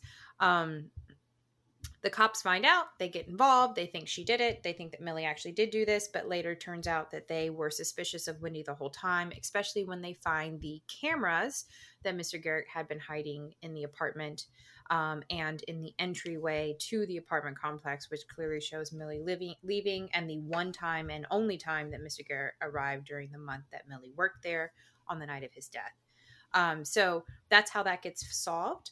But what the big kicker is in the end is when Wendy and Russell think that they've gotten away with it and they're going to have all of these millions of dollars. They go off to this cabin that they have, and Mary Beth is given the pills from Millie, who has discovered all of this, which I think somehow along the line, somehow Enzo's involved in all of this situation. I don't know exactly, but he had an interaction with Mary Beth, and somehow he got tied into it, I think, and that's where Millie gets the idea, and they kind of connect, I guess. But she gives the pills to Mary Beth. Mary Beth shows up at the cabin, kills all the lights, and when Wendy is off talking to the lawyer to transfer her money that she thinks she's going to get, Mary Beth slits Russell's throat in the bathtub after he's been having a bubbly bath with Miss Wendy. And then she goes and stalks Wendy throughout the house and says she's going to kill her by having a knife and gets her to confess all of these things. And in the end, the whole time, she had already drank these pills that were inside the wine that was left at the house for them to have as like their celebratory drink that had been laced with these pills. You do not know that Millie is part of any of that until way later in the story, at the very, very end, when she does mention nonchalantly the pills that she had been holding or had kept from broccoli that had been given to Miss Wendy. So that's how the plot twist happens. Can we talk about Mary Beth for a second? Yeah. Mm-hmm. Yeah. Like, damn. Yeah. Like, I know. She was the receptionist. Sweet revenge. Yeah. And then she was like, yeah, sweet revenge. To slit your husband's throat. Yeah. Yes. Yeah. After you've poisoned him because he drank the wine too. So he's already taken the pills as well. He's going to die. But she was like, that's not good enough. I'm going to slit your throat for cheating on me. I long to be that kind of woman. I long to be. I hope I get the opportunity one day. Greg, you heard that? He's always listening. He's outside the door. He's curled up in the fetal position outside the door right now listening. But honestly, that was my thoughts about Mary Beth too. I'm like, damn, like they don't talk about her a lot. Like she's this like lady with cankles who wears like weird skirts as like a receptionist. Like that's how they talk about her. And like she wears like long skirts. I know, right? Well, I just, did they say cankles? She had wide calves. Wide calves. Wide calves. I actually had that written down. This is from Wendy's perspective, who is like clearly Way anorexic. thin. Yes. And yeah. So was it a cankle or just a normal ankle? I don't know, Frieda. You know what I mean? You don't like fat right? people. She's so skinny that Millie thinks she's being starved as part of the domestic abuse. She's so skinny, she thinks she's being starved. Yes. I have another question about that. How in the fuck do you have not just one husband who has all of this money, who's very much clearly in love with you, but also a lover, and that's what you look like, is a skeleton? What is it? I'm just curious. Do men actually? Because she clearly wasn't like a pleasant woman. No, that's what I'm trying to understand.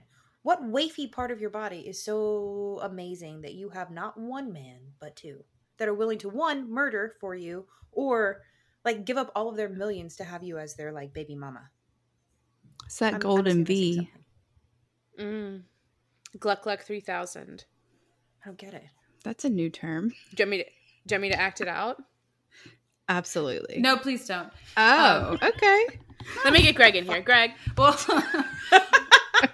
no, because even her. Visual. Well, honestly, you think usually, okay, it's about the sex. That's what it's about. But with Wendy and Garrick, though, they were only having sex whenever it was, because they were trying to get pregnant, is what she was trying to do, right? So, but I think this is that book, right? I got confused between the two books. Yes, that's right. Yeah. Okay, right. Yeah, but so they only had sex whenever it was time to. So what? Once a month is basically whenever she was ovulating was the thought. So it wasn't like Garrick was with her because of that necessarily. And even at the end, when she's about to sign the divorce papers, or when they're talking about the divorce papers, he stops and is like, "Hey, are you sure you want to do this? Like, did he mean that, or did he know that she was already fucking around? Like, did he already knew she was fucking around the whole time? Well, I mean, but he knew she was fucking around because he told her, "You're not going to get any of my money because I know you're cheating on me." Like, that's what they talked about when she went to visit him at the country house. And she was going to confront him about her bank cards being turned off, and he was like, "Duh, you can't go around out to restaurants with another man kissing on him and think I'm not going to find out. Like, let's get divorced and you don't get any of my money." And that's when she concocted the plan to kill him. So he knew she was, but he said at the divorce papers, he's like, even at the "No, end, I love you. I want to have kids with you. Let's sell the house. Let's do a charity. And that's when she pulled out the gun. It was like never easier for her to kill him than in that moment when the thought of doing charity work and living a life of a peasant. Roseanne.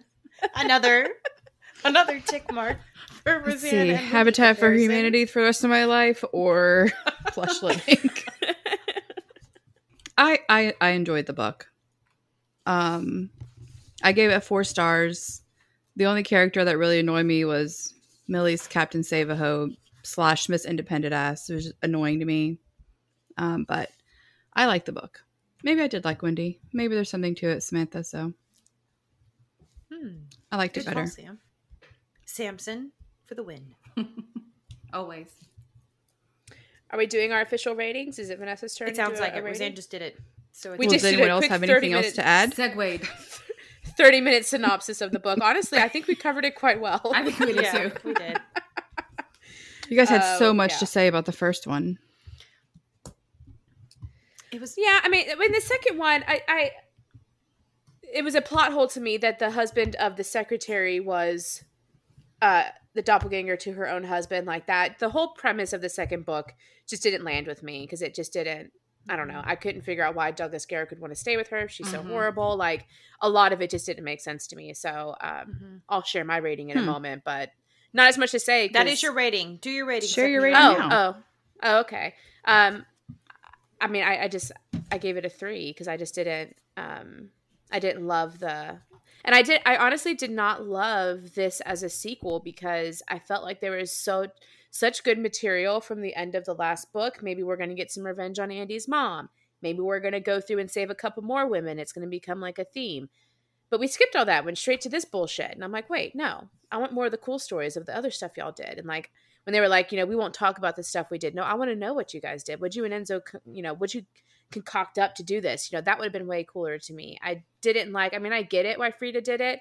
It's the complete opposite of, the damn, it's not a woman being abused. It was used against her. Like, I get it because Wendy did call Millie because through the grapevine, that's how she learned about Millie. She heard that Millie was able to get women away from their abusive husbands. And so it was all, I see why Frieda did it, but I don't love that this was the sequel. So it got a 3 and I didn't even want to give it that. Why did I, you say? Well, you can give it whatever number you want. And we're doing halves apparently now, so. Yes. I was I'll in stick the with the same 3. boat as Stephanie. Yeah, I was in the same boat as Stephanie. I would have loved to have heard about the stories prior to meeting Wendy. Again, was this an editor thing? Did she have other stories and they made her skip to this one and not fill in those details? Probably. So editor, why? But I was not a humongous fan. I felt that there was a lot of gaps. I wanted to know more about the relationship of her and Enzo, because I felt like that was kind of a big part since they made a lot of reference to it, but yet that wasn't really a big part of the book. I did not like Douglas Garrett and the fact that he was attracted to this woman. I still don't understand that, especially since the very beginning. It was his idea for the prenup, which meant he already didn't trust her, yet he went through all of this with her even after she was caught cheating. So I felt like that was kind of a weird plot hole that I didn't really comprehend. I also want to know where the fuck Mary Beth was the entire story. Why the fuck is your furniture husband guy gone all the time, fucking another woman in another apartment, and you have no idea? Like, who are you? He's working late. There's no way furniture is that big of a deal. So I'm just curious where she was half the time. I wasn't a humongo fan. So I did like some of the social points that were brought up in the story, which I know we've talked about not getting into those. But like when she got raped and everyone like looked at her outfit and said, well, was that what you were wearing when you got raped? Like questions like that. I felt like we're kind of, politically driven or whatever, and kind of good thought points or whatever. The part we'll get into a second about, do people stop and help when they see something happening? Those are also, so I like that she brought in stuff like that, but in terms of the story itself, I don't think it was as good as the first one. So I'm going with Stephanie. I'm giving it a 3. It's still a vacation read. I would read it on an airplane. Okay. All right. I will give it a 3.5. I actually already had the half point before we said we could do half points. So I just want to say that I did this first. But I already had a half point. Okay. Just saying. What I liked, so I gave the first one a 3 for anybody who doesn't remember. The first one was a 3. The second one a 3.5 because it wasn't the exact same. I actually liked that, like, Wendy was like this heartless bitch. Like, I actually did. Like, I was like, oh, this is kind of a different kind of a book. Because the first one, again, I felt very Cinderella-like. And then Wendy, she was a victim, which, hey, I get it. I appreciate it. But not Wendy, Nina in the first book. But Wendy in the second book, I liked her. That's why I gave her the 3.5. So Rosie, that's why we get along. Shallow bitches. Cold hard bitch. Cold heartless bitch. Well, I remember whenever they got to the second part, because they always start the second part like, okay, it's the abuser or the abused wife talking about why she's doing what she's doing, like how to get away from my husband. So she's like, listen to my story and you see if you agree with why I did what I did. And I'm like, okay, let's listen to her. And I'm like, whoa, like you do not have a reason. He was a slob. He had a double chin for too long. He wore She didn't want sweatpants. salad for dinner, like that's every man in America. I know. I'm like, whoa. So no, I gave it a Lettuce for dinner. 3.5. I liked it. I liked the second book. And after I learned about the narrator more, like, honestly, that's what drew me more into the second book. Like, I enjoyed the narration. I love the voices, guys. I do. I like the different voices. It's my thing. You would want to drift It off is your every night thing. to the sound of that No. New York lisp. No, I go to sleep to nothing. That's what I go to sleep to. But I do like when I'm listening to a book, it will drone out if it's all the same voice. I like that they do the separate voices. It keeps my attention because I am very easily distracted. So having the different voices keeps me intrigued when I'm listening to it. So That's right. Samantha hears voices in her head. Different voices. She changes them, guys. She changes the voices when I read. in her head. Yes, when I read. Mm-hmm. We'll have to do an Instagram poll on this, Rosanda. Let me forget. We're I gonna have to do a definitely it's a poll. note in my It's a note. notepad Good. because I'm not forgetting Yeah. it. So really, you two don't do different voices for characters? You don't like envision your character and think about what they sound like or anything? Think When about you're what they look reading, like, but when not you're what they sound listening, like. when you're reading.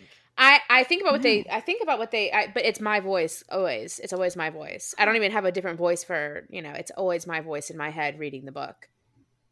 Yeah. Samantha, we're way cooler. I agree. We'll let the people decide. Imagination. I don't even know if I believe you two. I don't even think I believe you that you have different voices. Okay. Like, because I can't imagine. Well, I also don't know how to prove it to you. So I'm can also act not it going out. to try. Shall we move Roseanne, into I my wanna favorite know. session? Please. I'm dying to know. Okay. Well, I hope that you guys like my picks. All right. So this is a session where I, in case this ever got adapted to television, like who the characters are that I would like to play in the roles. So I'll start with Millie. I'm going to go with Sydney Sweeney because she's supposed to be a hot blonde. Go ahead and Google because I know you Hold on, bitches let me don't know. Google. Did you watch Euphoria? Probably not because you guys are lame. Jesus. So this is one of those people who's like pretty, and if you don't look at them. If you don't look closely. What do Go you ahead. mean? Google image. Sam's nodding. wait, so who was she? Who was Sydney Sweeney? Millie. Oh, okay. Because she was a blonde. I She's could a hot see this. blonde. No, I could see this. She I could has- see, and your point, because Millie wasn't supposed to be super attractive. Like, well, she wasn't necessarily. So I could see this. Like, if she Okay, put on I'll glasses allow and it. like a weird outfit, like she could be ugly. I could see it. I Yeah. actually pictured her when she came up. It was Millie's intro to Nina with the glasses and the baggy sweater and stuff. Like that's what So okay. Okay, well, if I'm being honest, my initial person I thought of for Millie was J-Lo. Because she's from Brooklyn. Oh, Because of the The Brooklyn. But then I'm like, no, With the she has to hoop be young and earrings, blonde for and hot. sure. I know. That was Well, totally she who did that I movie too. envisioned. J-Lo The did that Maid? movie, didn't she? Yeah. yeah. It was The like I think it Maid. was called The Maid, right? Yeah. Or something like that. I mean, yeah. if they totally want to just make her older, like J-Lo will kill it. I know she will. So anyways, I like okay, her so as an that's actress. that's I was Millie. surprised that she was also in The White Lotus. Raise of hands. Oh, yeah. Roseanne's The favorite first show. one. Okay. I still haven't watched that, guys. Oh my Damn god, it. I'm gonna kill you. Enzo. Enzo. You're gonna have to Google Enzo. because he's not Ready? a well-known. His name is Michel Marone. Is it Please the guy Google. who played Mario He's in typing. Mario Brothers? Nobody played Mario, but please Google Ooh. image. Wait, what's his name again? Michel Marone. Yes. American hey, American Enzo. Yes. singer-songwriter? Wait, that's a Yes. lady. 100%. You spelled it wrong. How do you spell Okay, Michelle? Samantha. Okay, Samantha. Ready? Michele. Hey, what's his tattoo on his hand say? Last name is Morrone. Did you just Google like Italian actor and this is who pulled She up? did. She was like hot Italian did. actor. It's exactly oh, what's in my wait. Google history. He was in what movie was he in? Was he in something? Yes, he was in something, know. wasn't he? Oh. I feel like I know his face. Oh, yes, I watched that 365 Oh, wait. days. That movie was actually Oh, it was you on did? Netflix. Sex movie? It was actually so it was not what you think it is. Watch the whole thing. It's actually disturbing at the end. Does he beat her and abuse her? Because I feel like then that makes a lot of sense. No, he doesn't. I didn't know. okay, I well, haven't I'm not watched sure. that. No. It says erotic. I thought I film recognized thriller. him. That's what I saw it from. Yes. Okay, so Yum Enzo. Okay. Right? But he needs to Okay, be bigger. yeah. Like, is he big? I was thinking bulkier, a Yeah. little thicker around the middle arms. But general, just a he's thicker- 6'3". This guy's 6'3". It's That's Hell a good yeah. height.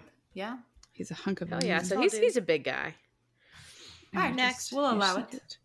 Oh, Yeah. we're looking. I have Google up. I mean, we all have Google up. Saved You're, him you're blurry. on her wallpaper. Your little blurry picture in the camera. Moving on to Mr. Winchester. Let's no surprise. I'm going to pick good old Theo James. No, I you- knew it. Yes. I knew it. Who else? No, Here we go. White Lotus no. again. Who else? No, not Theo James. No. Who then? No. Who was your second I pick? No one. I could see Theo. Theo cannot be Do the it. husband of every book we read. He just can't. Well, first of all, this is the first one the public's listening to, so for all they know, this is the first time I'm mentioning his name and for my all White they I know. Lotus just like his obsession. lips. I just like his lips. Yeah. So, Okay, he looks a little young to approve. me to be Andrew, but okay. I was thinking the same thing. He looks too young. I'm trying to think of who would be How him, old do though. you think Andrew is? I mean, yeah, they're in Old their enough to be a 30s. lawyer at a business? They're in their Like, running a 30s. business? He's in his 30s, is he not? He's 38 years old, guys. Yeah. Fuck off. He's right on target. Oh well, he looks boyish. Okay. I was thinking more of a 45-ish range. I was not That's a thinking that at man. all. Like, I mean, 30s, you're still did young. Like, I when was you hit thinking that 40, for it's like real, I Garrett. feel like. Yeah, I was thinking Garrick would be late 40s, maybe Yeah. early 50s. Andrew was young. Yeah. Did they use that Okay. word to describe him? Okay. Miss Winchester. So I picked Melissa McCarthy because she has to be a bit on the, thicker side. And if she dyes her hair, she can play it well. So she You guys and hate it? Theo would not fit in my head then. Because she is older than Theo. Well, she's too funny. Well, so is Nina. That combination wouldn't work. She's too funny. Nina was older. Nina's then. Nina's only like 3 years older, not 10. There's a huge She age doesn't gap look there. that old, though. I don't know. Maybe. And she's not I only do like funny, where you're she's played going, other though. roles. I do think like she where would you're do it going, very though. well. She could play, She could do it. the dress, because I've, in She could And do what? it. the Nine Don't say Perfect White Lotus. Strangers. She's not in it. No, in Nine Is that what Perfect it was? Strangers. Nine Perfect Strangers. She She does. played- She plays the She was the rich dressed writer. impeccably Yeah. nice, really rich, and she played that part well. did. And she's not Okay. like, she's a little on the thicker side, so she would fit the part of her, playing well, and she could look a little sloppy but still look put together, I feel like. Mhm. Anyways, I could see it. Okay. see, okay, great. Okay, But I think Now I for want Theo these changed, but I'll let two you people, we're not changing Theo James like ever, so just go. enough. Fine. Enough. Douglas Garrick and Russell Simmons, these guys can be played interchangeably since they're supposed to look alike. So Matt Bomer and Henry Cavill. And if you Google them, they actually have a picture of their faces next to each other and they look identical. So one would have to just be a little more heftier, gain weight for the role, but they could totally be interchangeable. It's kind of freaky, I'm obsessed. actually. Matt Right, Bomer isn't that Henry weird? Cavill. was in that Echoes show that I told you guys to watch. He was. Yes, Yeah. he Yeah. was the country husband, and he was super hot. Mm-hmm. And he's played in some other show I watched that Jessica Biel directed that now I can't remember the name. And Henry Cavill, wasn't he Superman? Yes. God, He Who was the Superman? other guy? Matt Bomer and who? Henry Cavill. Henry Cavill. Oh, yes, he is a specimen. Superman. I love him. He's Oh, the guy he he is. plays Witcher, right? Yes. Yes. Yeah, Which I I know didn't you watch guys that. probably won't Yeah. watch it, but it's good. Just watch it because he's so no, hot. I'm not. Mm-mm. He's I just tried will to not. get into it. I'm not gonna lie. Don't I worry tried, about I just- the storyline, okay? Just watch him. The whole fucking title and the premise. So put it on mute and just noted. Just listen to him whisper. Okay, for Brock, old broccoli, I chose Zac Efron because Okay, yes. he's just the Okay. cutest little Yes. I'll allow it. handsome Yes. guy, Perfect. you know. Mhm. Perfect. Yeah, Although and he's gonna look good the in a third suit. image that pops up is his six pack, so I wouldn't call him cute innocent. No, 'cause I that's- love him. His show's on Netflix. I don't know if you guys have watched Down to Earth on Netflix. I haven't. Yeah. I haven't great. watched it yet. But Yeah, it's good stuff. No, I like him for this. Okay.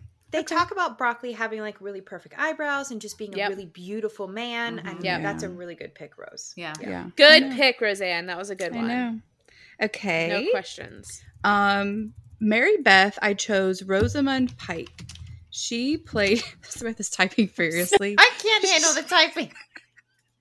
She played in Gone Girl, so she could be a mousy girl, but also fuck Oh. some shit up.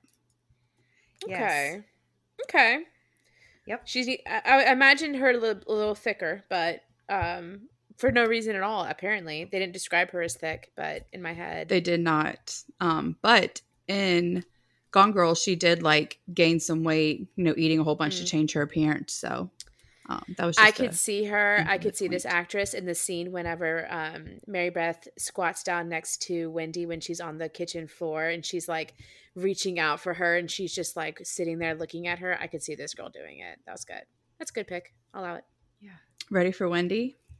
Yep. Emma Roberts. Love it. Please say yes. Really? She'll kill it. She'll Why- kill it. what- Why are we laughing? What did I miss about Emma Roberts? I don't even know her. Well, Vanessa's no, well, face. I You don't know her? As Wendy?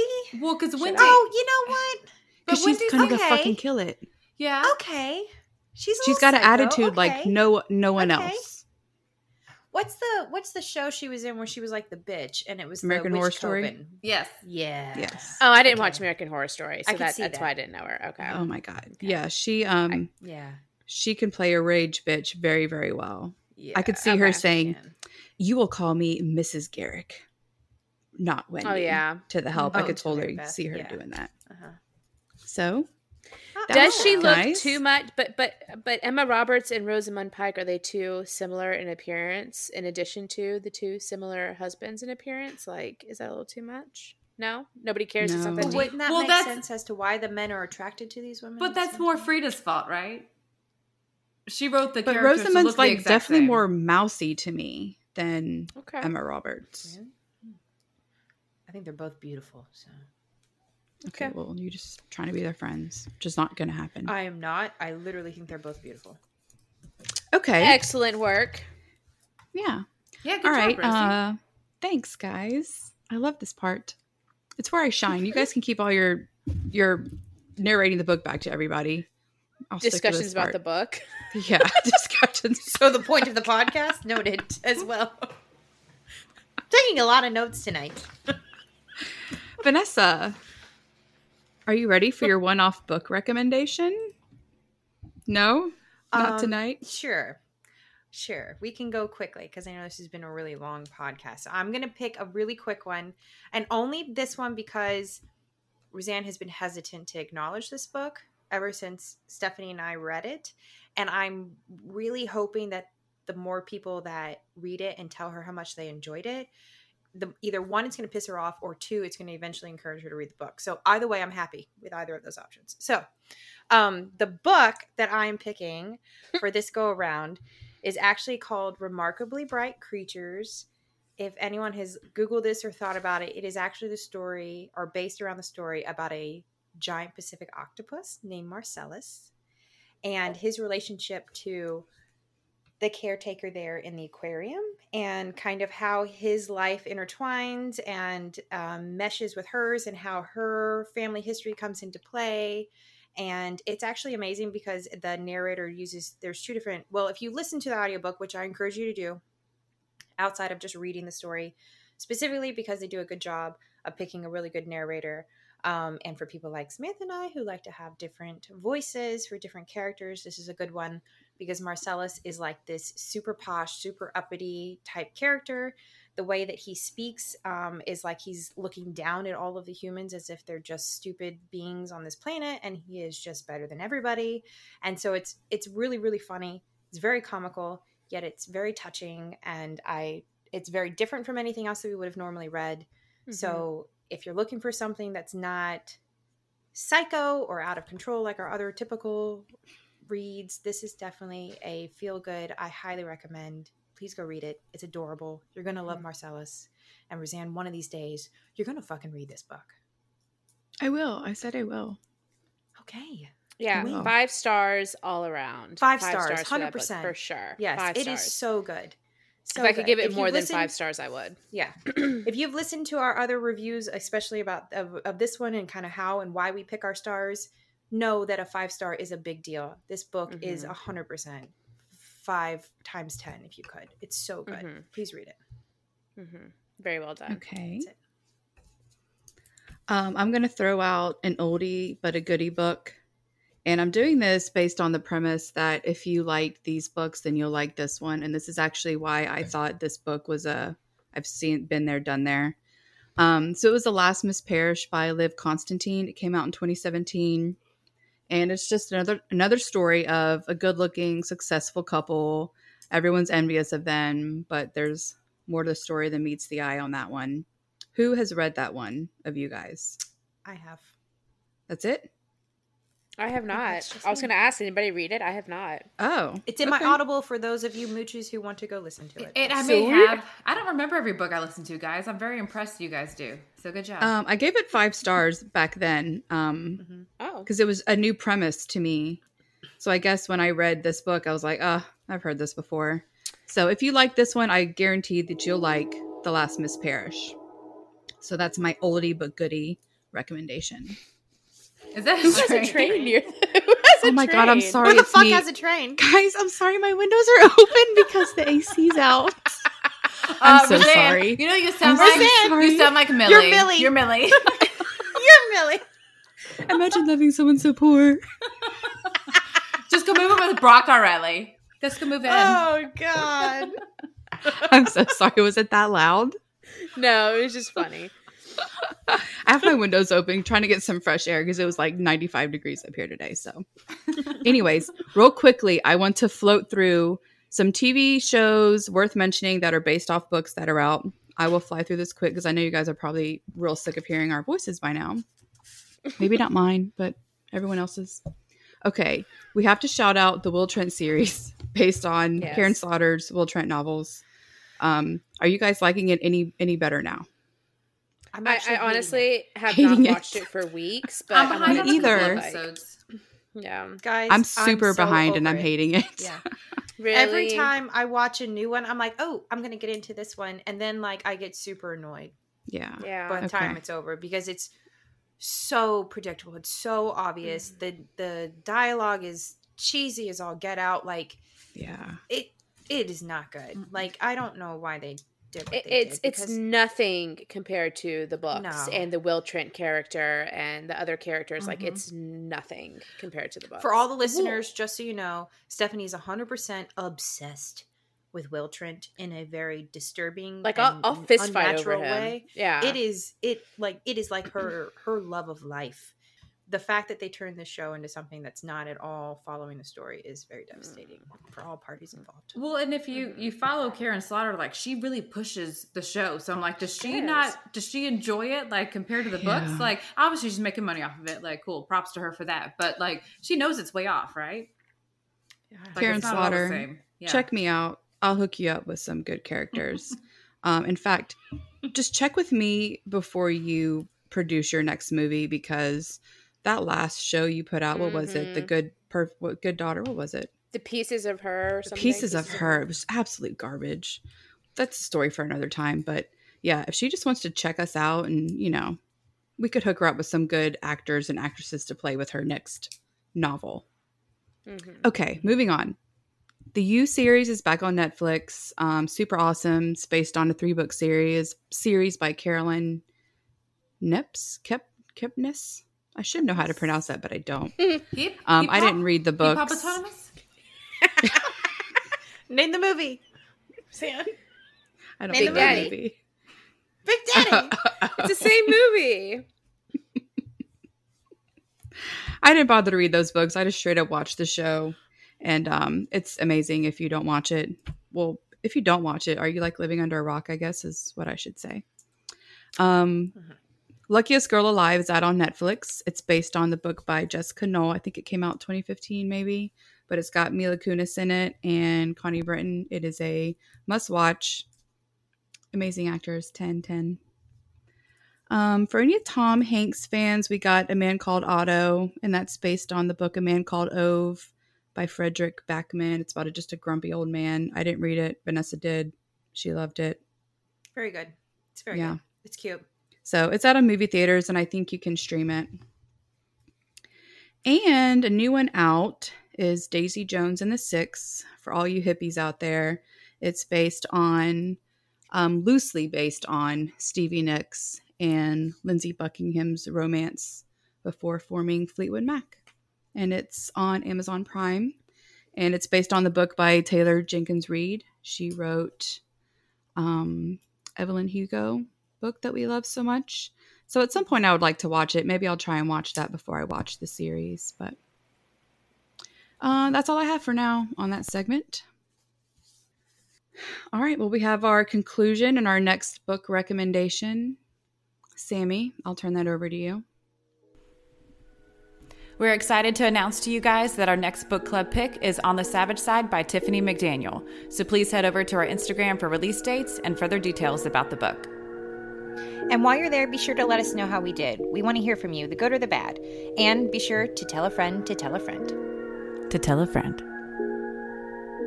Well, y'all, I hope that our podcast was indeed worth the wait and you guys enjoyed listening to us as much as we enjoyed talking shit. I can't believe y'all just listened to us talk for 2 hours. We appreciate all of the support we've received. You guys are amazing. Until next time, cheers, my friends, and happy reading.